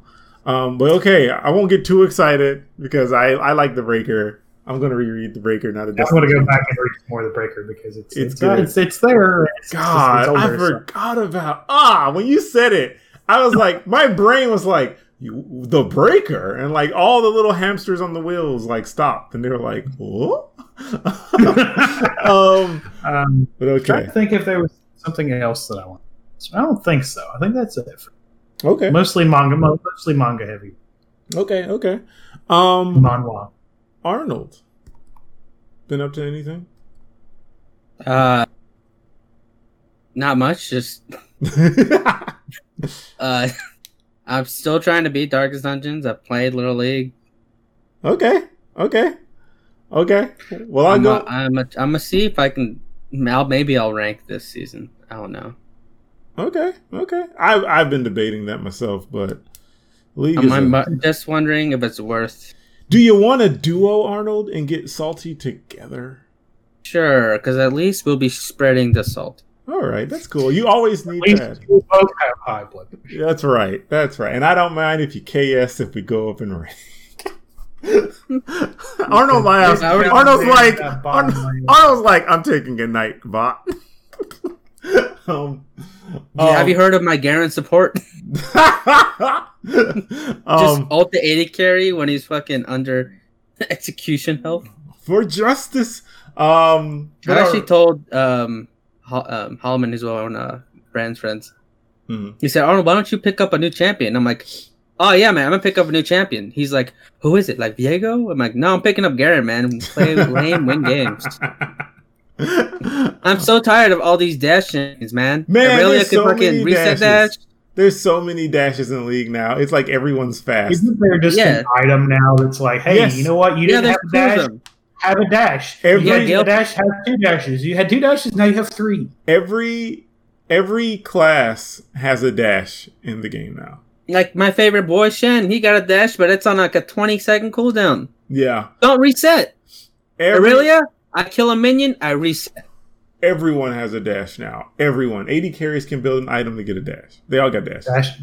And people who don't need dashes got dashes. Right. Champions. Garen, Darius, they got dashes now if you build an item. Yeah, actually, all of Darius's things are supposed to be because he doesn't have a dash. Mm-hmm. But yeah. And then Riot said, doesn't make people cry. Yeah. Riot right now, I don't know if they know what they're doing anymore. Like, welcome to the new game, League of Jordans. Yes. Well, okay. I'll get into my patch notes for a bit. I'm going to talk a little bit about Trails in the Sky. I know I kind of hinted at it all the time on the podcast. And at one point, I do want to do it justice because Trails in the Sky is such a good video game. Even just from a story perspective, if this was a book, I would read it. Like, I would just read it as a story. And I'm near the end of the second game. And I don't know where they're going to go with the third game. Like, it has me both worried and happy. Because you're both excited, but also concerned. Right. Because the first 2 games alone mark a full-on story. And they have a lot of reveals. And I won't, on the podcast, reveal any of the story plot points. But if you like video games, and if you particularly like JRPGs, Final Fantasy, Tales of, all that stuff, you owe it to yourself to play this game. These games, and you have to play, sadly, you have to play all 3. Like, you cannot play the first one and just be done. Because they all are interconnected story-wise. And the storytelling is done so methodically and so well-paced that everything builds up at every point. It's like they took a fine-tooth comb and they went through everything. From the fact that the magic system is still tied into the story several times over, from both the mundane to the magical, the big spectacular stuff, the main character, she is done well for a 16-year-old protagonist, because there's moments where she's very immature and very optimistic and very like Goku, like Luffy friendly, like Naruto, like never give up and help her friends. But at the same time, she sometimes cries and she's upset. Sometimes she wants to be tough. Sometimes she wants to be like ladylike if she feels like it. they'll sometimes talk about, like, there's a joke about, like, how masculine she can be, but then she gets pissed off because, you know, she doesn't want to be seen that way for herself personally. And she has nuances to her character. Like, she's a strong character. Right. And she's a strong female character, and she's a strong warrior character. Like, and then at the same token, she has annoying moments because she's 16. Like, there's moments where she's fighting with, like, this 15-year-old, 14-year-old girl that has a crush on her crush. And she says things like, "I'm watching you." And it's, like, really, like, cringy. I'm like, don't say that. That's stupid. Like, why would you say that as your defense? But it's like, she's 16. Like, she speaks in memes. You know, like, it's fine. Like, it's so well done. She alone is a phenomenal character. But then her love interest, who we'll call him the Sasuke element of the story, is done perfect. No, that's the thing, Arno. They do edgelords well in this. And I mean, every edgelord is done well in this story. Look, man, how many belts does he have? He doesn't have any bells. Then he's a bad edgelord. But he does have a scarf.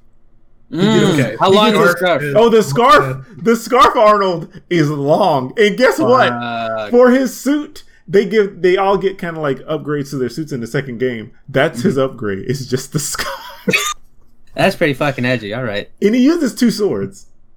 Yep, that's got even more. That's 101 basics. And he specializes in stealth. So we're getting there. He's very edgy. And okay, 50 points. This is a small spoiler. If you ever want to play this game and go completely spoiler free, and I will say it's worth it, I will spoil this one part, so everyone who doesn't care, cover your ears.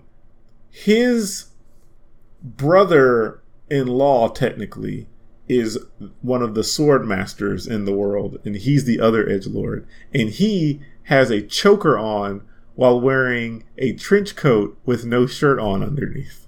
What the fuck? So when I say... All right, what did Dante? They're all there's 2 edgelords, and he's done well too. They're all done well. Does he at least have belts since he got a trench coat? He does have a belt. Okay. There's another swordsman who's the more big broadsword yielding dude, and he has a good story. They all are well done characters. The overpowered characters, there's reasons for why they don't like just flat out jump into every single fight and do something, but they're also not so overpowered that like you can't imagine at some point these people being defeated. Oh, that's a good balance. Right. It's a very distinct balance to do. And in other people's eyes, they'll go, oh, these characters are overpowered. But if you think about the writing for it, you understand, for instance, like there's these villains that you meet and you fight them in the second game. And every time you fight them, they're fine. They don't care. They're like, ha ha ha, bye. But like, they do the second time you fight them, they're like, oh wow, you actually like made me like sweat a little. Now I'll go to my full form, you know, the Frieza stuff. And so it's like, oh, so as you progress, you know you're going to have a showdown with each of them. And they all have narrative reasons for being around. There's a few, of course, contrived things, like this is a big branching story. Everything can't be completely perfect. But even those things, even the cliche contrived moments are so perfectly done and well-rounded that I just love this series. It's already in my top 3 RPGs. It will probably be number 2 or 1 by the time I'm finished with the whole thing. Like it easily eclipses all your standard best JRPGs ever, you know. It's not unheard of for me to say I don't love Chrono Trigger. I highly respect it. I love Chrono Trigger as a game, but it's definitely like on the low, well, I'd say low end. Like that's a lie. It's in my top. It's like the low of the top. Yeah, it's in my top. It's just not at the top of there. But it's so well done. It's well paced. The characters are done perfect. I recommend anyone try this game out. But yeah, that's Trails. I have watched the Dota 2 animation, the cartoon that is on Netflix. It's done by the same team that did Voltron, and it's pretty good. I don't play Dota, I'm not into Dota. I played Dota's copycat that did it better, I guess. But it's refreshing to play a game that isn't completely anime-ish, if that makes sense. Since it's done by the same studio that did Voltron, of course, it looks a little bit anime. The character designs look like several characters from Voltron just literally hopped over into the fantasy world and left their sci-fi world behind. It's good. It's good actions. People were comparing it to Castlevania for some reason, and I'm like, they're not even the same type of game, first off, but also like the writers are different and the concepts are different. Top, like, people are like, it tried to be Castlevania, but it doesn't have that same magic. I was like, yeah, but it's still good as itself. So far, I'm 3 episodes in, and I'm very annoyed by only one character in her posse. There is a character, an elf, who's supposed to be like wanting to return her people home. Like, of course, elves are ostracized because people think that's still unique, but it's not anymore. Mm-hmm. Like, that's overdone. Dragon Age killed it. Like, a lot of things did it already. They murdered it. What again? They murdered it. Yeah, they murdered it. Literally. But like, it's her character is annoying. I don't like her. I also don't know if the writers. I'm not part of a polyamorous relationship. I know people who are. Mm-hmm. I have seen them interact with their significant others. I don't know if the writers know how and I cannot speak for the community at all. I'm just going as an outsider looking in and how I see relationships to be done from all circles.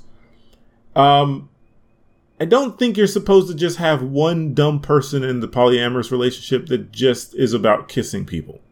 That's weird. I think they're all so to help everyone figure out, there is an elf who is with 3 other elves. They're all in a relationship, or at least from what the story is presenting it as. There seems to be a dominant elf. That's another thing I think is strange. I don't know if that's how polyamorous relationships work. Mm-hmm. I don't want to speak for them, but I've never heard a friend of mine who's in a polyamorous relationship go, yeah, the head of our family has told us that we should do this. But there's definitely a head elf in the group. And then there seems to be a dumb elf. And there's another elf that they're only about saying I love you. And it's like, that's not how people in relationships talk to each other every 3 seconds. Mm-hmm. So, and I know that for sure. I know that doesn't, and they're polyamorous or not, I know that doesn't happen. Their relationship annoys me because it doesn't feel like a relationship. It feels like she's leading the Scooby Gang. And wow. It really does. It feels like the other 3 are useless. Like they should not be there. And that they just want to put them on screen because they're polyamorous, which great for you trying to fetishize a group of people in a way. I don't care for it. Because again, I'm not part of that group, but I also don't, from a narrative perspective, like if a character is married, like let's put this in the heteronormative behaviors here. Let's say if a character is married with their wife and their children, they don't bring their wife and their children on the adventure with them if they aren't adventurers. You know what I mean? So that's the part that I'm kind of getting at. If that makes any sense, I'm sure people may be confused about my concern for it. They're not offensive. I don't hate them being on screen. I just, every time they pop up, I'm like, why did she bring them to the magic tower? What did they? It feels a little odd. And just literally one of them is really stupid. Like legit stupid. Like I'm like, you would actually not serve a purpose here. Maybe you would actively detriment the group. Right. And the girl is the real superstar here. Like she's the one with all the powers and the abilities. The other 2 are her supporting cast members. You know what it feels like? I know what it feels like. They're like a really good rock band, but she's like the forerunner, and everyone comes for her, and the music's fine, but you also you could just listen to her sing. That's what it feels was like, it's a weird thing. It's a weird gripe. And maybe their characters develop. I actually thought they were going to die in that episode. I kind of wish they did. That sounds horrible. But yeah, it's a good show. That's a small nitpick. What I did watch this week, and I'm going to go more into detail next week with JT. I watched the Zack Snyder Justice League. You did, huh? I watched all of it. I watched all 4 hours and 2 minutes. I saw an hour and 30 minutes. Okay. I'm gonna say the good right the fuck now. JT just was right about something. It is the best DC movie currently. That is not saying much. It's a low bar to clear. It's a low bar to clear. This movie.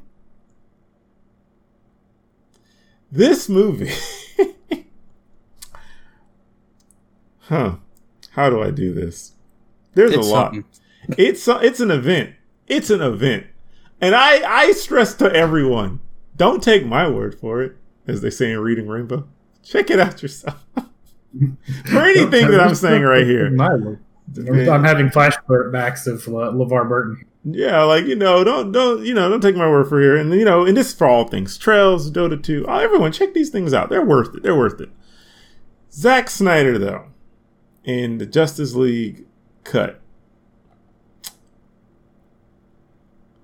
Huh. I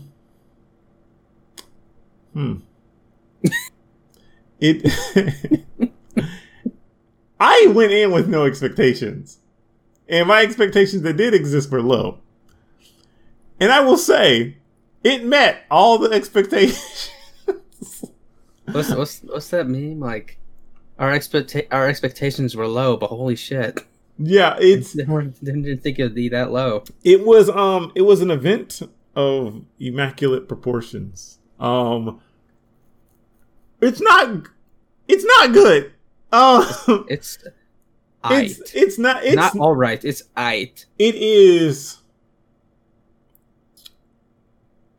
Watch it with friends, or watch it for the memes, because that's how you enjoy this movie. Nothing was so offensive comic book wise. Like, there was one scene, however, my fiance was watching it with me, and even she was groaning, and I groaned too. There's a scene where Wonder Woman is saving a bunch of kids from a bank heist. Yeah, it went there. And I was actually fine with that, because they were showing Wonder Woman's little action set pieces, which were good, but also not. There's a lot of like fast forwarding of movements and not like a lot of fight choreography. Right. And they were fine. So she rescues everyone. She saves the day. And then she comes down and she is lifting up everyone. There's one girl sitting down, right? And she looks like she's not moving. I'm like, oh no. She's about to bend down and give her a strong female role model speech, isn't she? So Wonder Woman bends down. She says, "Are you okay, princess?" She calls the girl princess. She says, "Are you okay, princess?" And I was like, okay, Mark 1. And then the girl looks at her with big eyes and she says, "Can I be like you someday?" Check 2. And then Wonder Woman, without pause, says, well, she does literally pause. She says, "You can be anything you want to be." And I said, an Amazonian warrior princess? I was like, Wonder Woman, just hand her your sword at this point. Like, we're just going through a brochure at this point. Right. It was so contrived. There's a lot of bad one-liners, and I picked the Wonder Woman one as an example because it's the slowest of the bad one-liners. But everyone has a bad one-liner. You know what? I just had this thought, and I was like, this is going to be me being bad and like comparing it to something else again. But like, if this scene had happened in friggin' Justice League cartoon back in the day, I would like to think the line would have instead been something like, Wonder Woman, like, giving her encouragement that she could be here in her own way. You know what I mean? Not a not a you can do whatever. But you know like, what? You can Even do human things. She can do either of those ways in the cartoon because the cartoons are geared for little children. Yeah. This is the same thing where someone's like getting stabbed by a trident, you know. And Superman is people complain about the original Superman movie, right? No. This one, Superman knocks Steppenwolf towards Wonder Woman, smiling after he was stabbed by Aquaman, and watch Wonder Woman behead him. Don't get me wrong. Wonder Woman and Aquaman would have done that. They would have stabbed him and then beheaded him. But Superman was gleefully helping them do it. It was an event. There's so much wrong with that movie. There's a lot wrong with that movie. Slow motion. There's so much slow motion. Oh my God. There's so much slow motion. And this is a problem with DC movies. And it happened. This is where the fucking James Gunn shit comes into play. Because James Gunn had a great soundtrack for Guardians of the Galaxy and incorporated that music well within the film, everybody now is taking licensed songs and incorporating them in every part of a film. And that is what happened a lot. I won't even get started on Cyborg. Because Cyborg is a mess.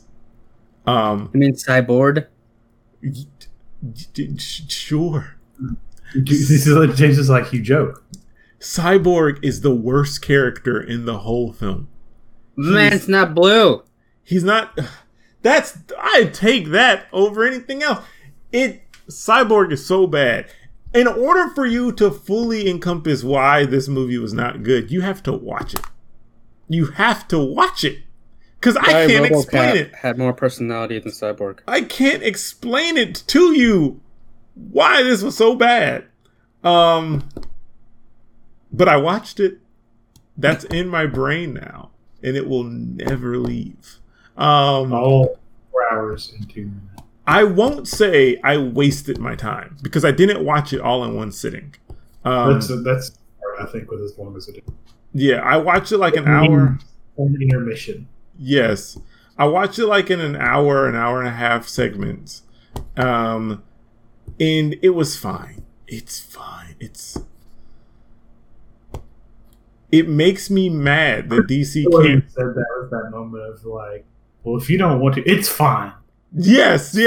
It's in a vein of like, it makes me mad that DC can't make movies as good as Marvel because I'm fucking sick of Marvel. But Marvel makes better movies. And DC has good characters. Yes, I was. I completely forgot, by the way, speaking of DC. Mm-hmm. Did you know they cast Dr. Fate in the Black? They cast Dr. Fate what? Black Adam movie. Really? It's just Pierce Brosnan. Huh. Yeah. I thought that was odd. Anyway, yeah. Continue. But yeah. It's related. I don't know. I don't know where DC's gonna go from here. I'm gonna have to talk like JT. He loves DC. And I love both. I love both series. Like I know people are usually split in half. And I'll be honest, I think a lot of people like Marvel because the characters are just more colorful and somewhat relatable and more jokey. And that's fine. I largely believe that a lot of people still also like Marvel because Marvel characters have more of a teenage rebelliousness to them still, even the older ones, while the DC heroes tend to be always brooding, adulty kind of stuff. But I like them both. Boy, howdy. I don't know. And also, Ben Affleck is not a good Batman.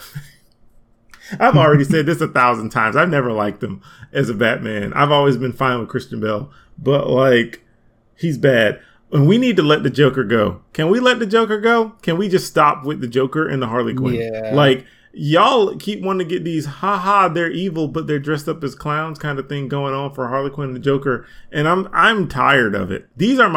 Harley Quinn's my favorite DC character, by the way, and I'm tired of her, and I'm tired of the Joker. I'm tired. I just want to say, I want a clown in a movie or show who's like an actual like clown, just an actual clown, just a clown. Goes to kids' parties. That's their kids job. Are a little bit uncomfortable, but they do their best anyway. I ever tell you guys about the most serious clown in my life? No. I have had an event with a clown once where I was at a party and he was making like rubber balloons and being really good. He was really good. He was really great, cheerful, great clown. I was very mesmerized at their ability to make rubber balloons. And then for some reason, before he blew up the next balloon, we were all laughing and he stopped and he said. He said, "Children, be careful because you can sometime inhale the rubber balloon and you can die by strangling on the rubber balloon." What? I remember this. He looked us dead in our eyes. He was like serious about rubber balloon safety. And to this day, I don't feel safe when I'm blowing up balloons. Like I don't. You see balloons and you're like, oh, like I can die from this balloon. That clown gave me a message. But yes, that's my serious. It does give it a weird sense of like gravity. Yes, he thought it was so important to tell you this that he dropped the act for a moment. To be like, he looked at us and he was like, "Don't do it." He might as well have said, "Don't fucking do it, children." But yeah. Speaking of, by the way, also good clown. If neither of y'all, this is a complete tangent. But if neither of y'all have seen Puddle's Pity Party, that is an interesting. Puddle's Pity Party. Okay, I've not seen. I don't believe so. But I will. Yeah, look it up. It's good. Okay, good. I'll check this out. But all right, that was our patch notes. Let's quickly jump into our key items.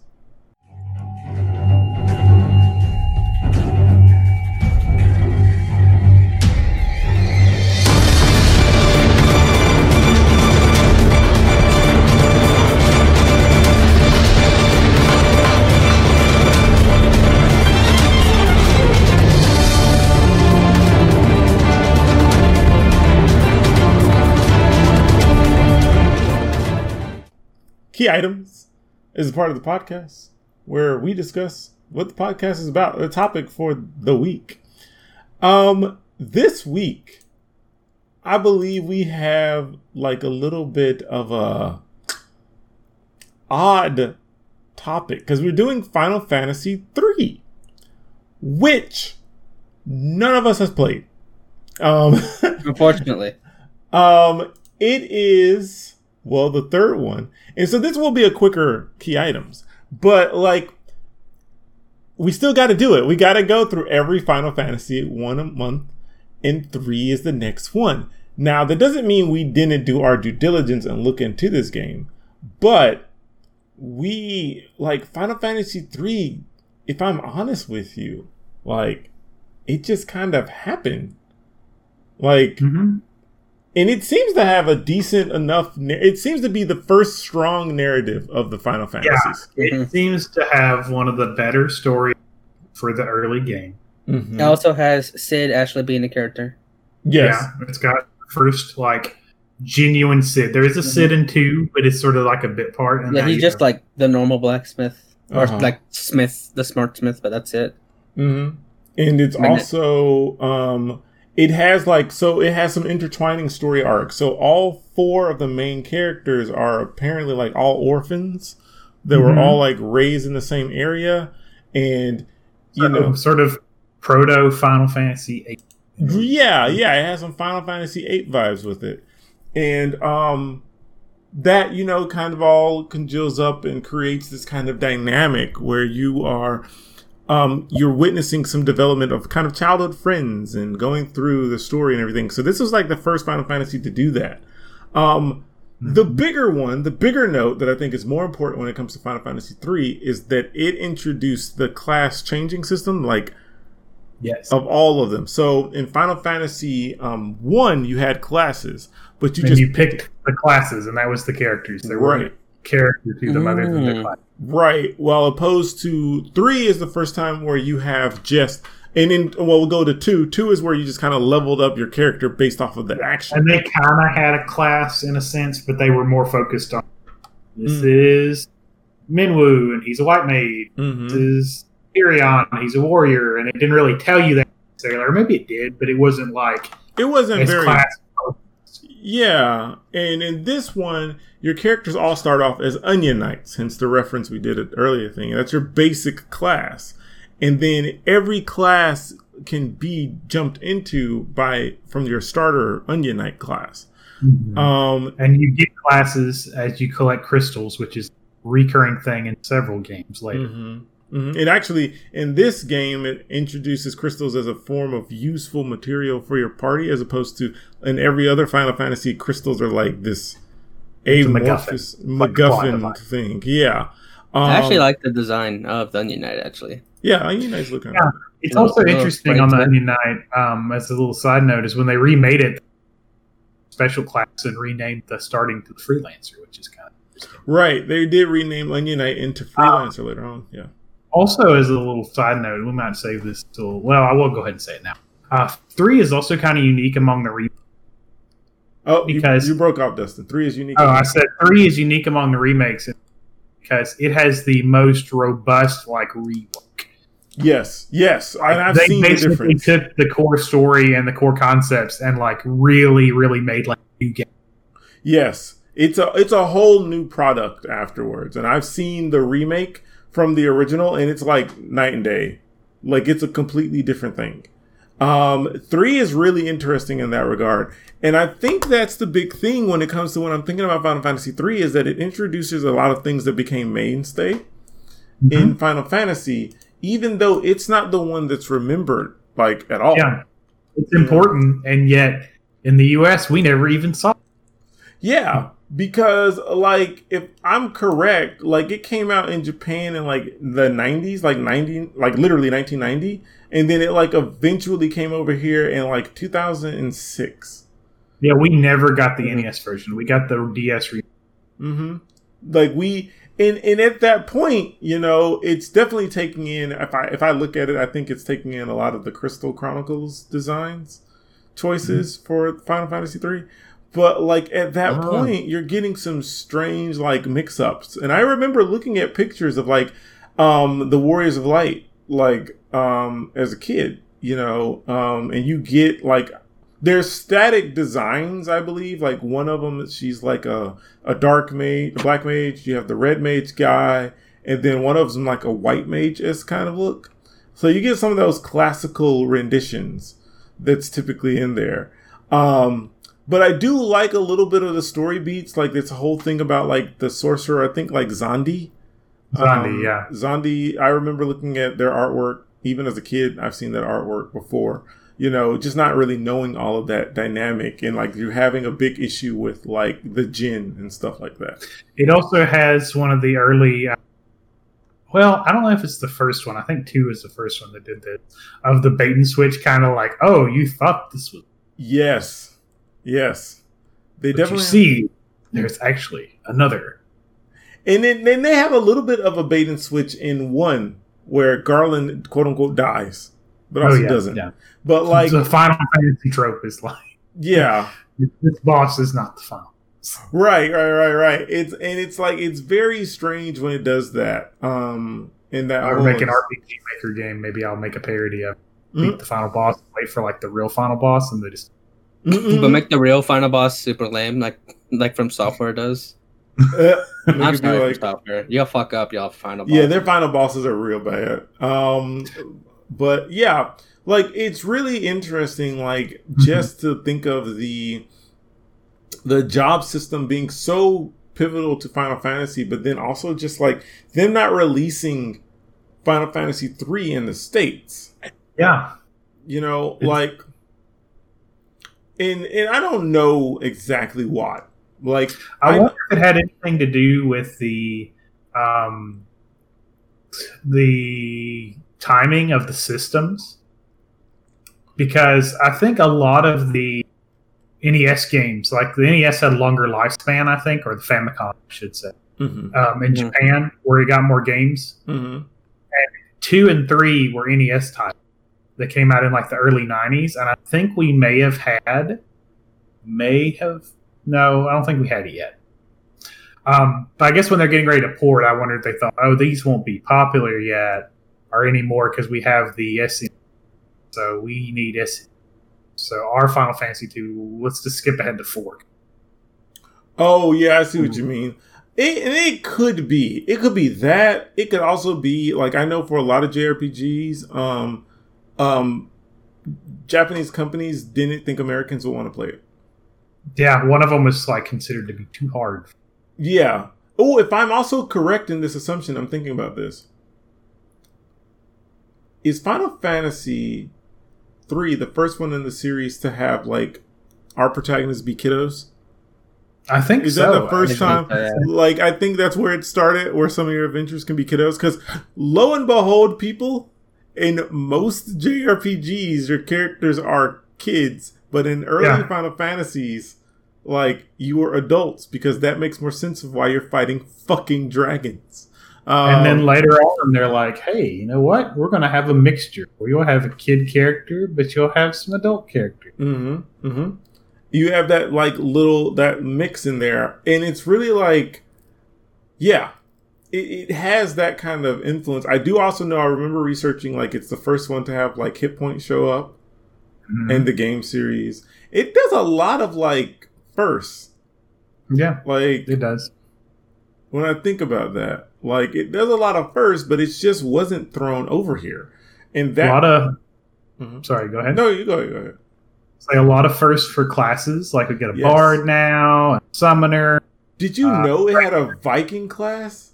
Yes, Viking class is so weird because it never showed up. It never showed up again. They never did Viking again. Like, back, and people may not know this. I love the sprite too for the Viking. Yes, it looks a little derpy. This little black mage with a horn helmet. Yeah.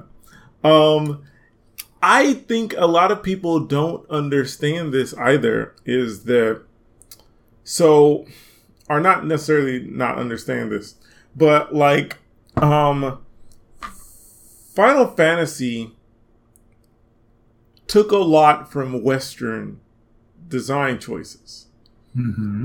It wasn't until, I guess, anime just got really big, or at least till 7, where RPGs started going in the complete different direction and went full on anime. You know, you look at a lot of new animes and stuff, like new RPGs nowadays, and they're very, very anime, you know. And there's nothing wrong with that. But it is nice to kind of see some kind of more westernized stuff, you know, promoted in the older RPGs. A random Viking. Yeah, the I remember these sprites in particular, not from the games, but from 8-bit theater. Yes, they're used a lot in 8-bit theater. 3 is ripe pickings for 8-bit theater because of all the little classes that they could borrow were in there. And I'm rereading 8-bit theater right now, actually. So it's funny. One, it's like at least a lot of these jokes and their reactions in the jokes end fairly well, because there's a part where the black mage is making misogynistic jokes to the white mage to hit on her, and she just keeps like Hadoking him and smacking him with books. You know, poor joke. That was definitely a 2000s joke, but even then the reaction was kick his ass. You know, I mean, so yeah, something changed. Yeah, exactly. So, but yeah. That's actually all I really have on 3. Like, it's a good game from everything I've put together. Yeah. It sets a lot of standards, I think, in terms of some story bits that get revisited. I got a floating continent, which I think kind of sets the way for stuff we see in some later games where you get like the second world, so to speak, which we'll touch on, I think, some more with next title, which I know way more about. A long time. It's one of my favorites. But anyway, you know what's funny? That it took this game so long to port over here, but it's on almost everything. It's on everything now. Yeah, it's on iOS. It's on Android. Now it's on everything. Yeah, it's on PlayStation. It's on Kindle Fire. Yeah. It's like, hey, you know what, guys? We should have sent this over earlier. We're just going to... So maybe... It was a really bad move because you know what systems it's not on? Game Boy Advance and the PlayStation. Which would have... but then, it came out on DS. No, but hear me out. If it came out on those two systems, it would have been a household name. You're probably what right. It was released on? Mm-hmm. Ouya. It was on the Ouya. Yeah, it was on the Ouya. Yeah. I saw that. I was like, it's what? the only Final Fantasy game on the Ouya. I was like, what is this? It definitely was a weird marketing strategy, and I would not be surprised if 3 has some of the lowest sales. It was also on the Windows Phone, apparently. Windows Phone. Mm-hmm. But there was no marketing for it. Right, there's no marketing. They didn't put it on two of the biggest purchase systems, PlayStation and the Game Boy Advance. Even on the Xbox. Right.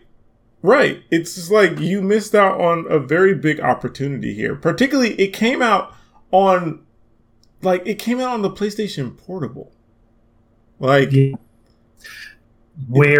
good RPGs go to die. Right, where a lot of good RPGs go to die.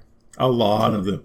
Hey, you know what? Let's just put it on the PSP. There's a topic to Final Fantasy 3, but there was a time where a lot of companies were like, hey, let's make a great game. And they're like, okay, this is actually a really cool game. I think we should make it. Put a lot of effort into it. What are we going to release it on? PSP. The PSP was big when it came out, sort of. It was thought to be big. I remember when the PSP came out, and I looked at that and went, no one's going to play it. I actually own a PSP. A lot of people own one. That's the killer. Here's the thing. I know a lot of people with a PSP. And PSP has great games on it. Because it looked cooler than the DS. Right, that was the problem. Right, what you said there, Arnold. People wanted it because it looked cooler than the DS. And it didn't even look cooler. They just wanted to be more mature. They were like, oh, you have a DS, you're a baby. Look at me with my basically same Game Boy. But my screen's a bit wider and I have this on it. But no one really bought into that. Because that thing could not fit a lot of pockets. It was pretty long. It was big because the screen had to be big because everyone's always wanting their graphics to shine. The games, while they had good JRPGs are not the everything on every system. Like the N64 still did well, even though it didn't have JRPGs, which is crazy. But it's not always the end all be all. It definitely helps. But a lot of people play their JRPGs, and this blows my mind. This blows my mind. I have talked to a lot of people who play JRPGs. A lot of people still prefer playing JRPGs on a big screen. I don't know why. I cannot fight against it. That's how you feel it's better for you to play. But when I am currently playing a JRPG, even when I'm playing Trails, and I love Trails, I got to play it on my PC. I am sitting here bitching that I can't play it on my Switch. Because carry it around. Yeah, I can carry it around. Relax. I can stop it. I can relax. I can chill. People are like, I can't get into the game. Why can't you get into the game if it's not on a big screen? Did you play on a big screen when you were a child? I know the answer to that. You didn't, unless you were rich.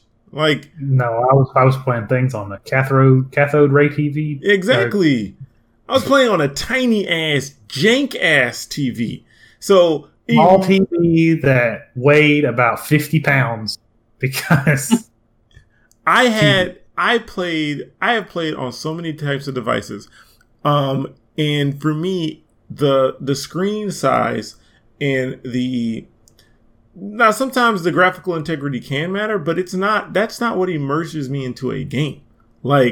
If a game is good, if it is immersive, you'll be immersed in the game regardless, of the screens. I do not believe that you need to have a big screen to play a game. I think people use that as a friendly reasoning to be like, I don't want to play this system because it makes me seem like a baby.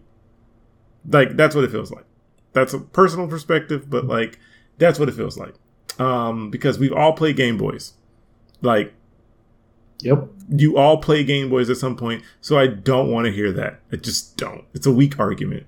But that all being said, yeah, I think Final Fantasy III is a really cool and interesting game. After doing research on it, I want to play it. I do want to play it, but boy, I got a list of games. You got a lot of stuff. I do too. I ain't throwing nothing on my list. No more. Because goddamn. Well, I'm gonna have to put Monster Hunter Rise on that list. Well, you can put it on my list if you want to, Arnold. you know, I ain't gonna turn away from a free game. Yeah, I've heard reviews for Monster Hunter Rise has been pretty positive. A lot of people. Someone put this and this pissed me off. Someone made an article. They were like, Monster Hunter Rise is not welcoming to new players. And I was like, motherfucker, Monster Hunter as a series ain't welcoming to new players. Did this come from comic book resources somehow? Boy, I don't even know. I think Monster Hunter World was the only first game that was probably made for new players, and even then, right? That was my first Monster Hunter game. It wasn't my first one, but like I'm like, y'all, Monster Hunter is not meant for newbies to get into the game. Like newbies clearly get into the game, but it's not designed that way. Someone else made an article that made me even more upset. They were like, Monster Hunter Rise is the best game on the Switch for a long time. I was like, you don't play games. Have you played the Switch? There's games I'm still catching up on. Like, shut up. Go away. Leave us. I was trying to make your clickbait article titles. Right. It's a good game, though. I've played the demo. And yeah, I'm glad it's doing well. I think Monster Hunter is a very good game to play on the Switch, too. So yeah. But all right. Sorry this episode was shorter as far as the key items portion. We had a lot to say in other parts, though. We had a lot to say. Today was a much more chill episode, so I was like, yeah, let's just rant a bit. I will be trying to customize the Naruto list for our upcoming tournament. And I have another episode I do want us to get to at some point. I got to think on that for some topics. But thank you all for listening. Check us out on Patreon. Check us out on Spotify and on, good Lord, iTunes. I'm so tired. And I hope you enjoyed today's episode. And as always, I am joined by Dustin and Arnold. And thank you, and have a great day. Bye-bye. See ya. Bye. Thank you for playing.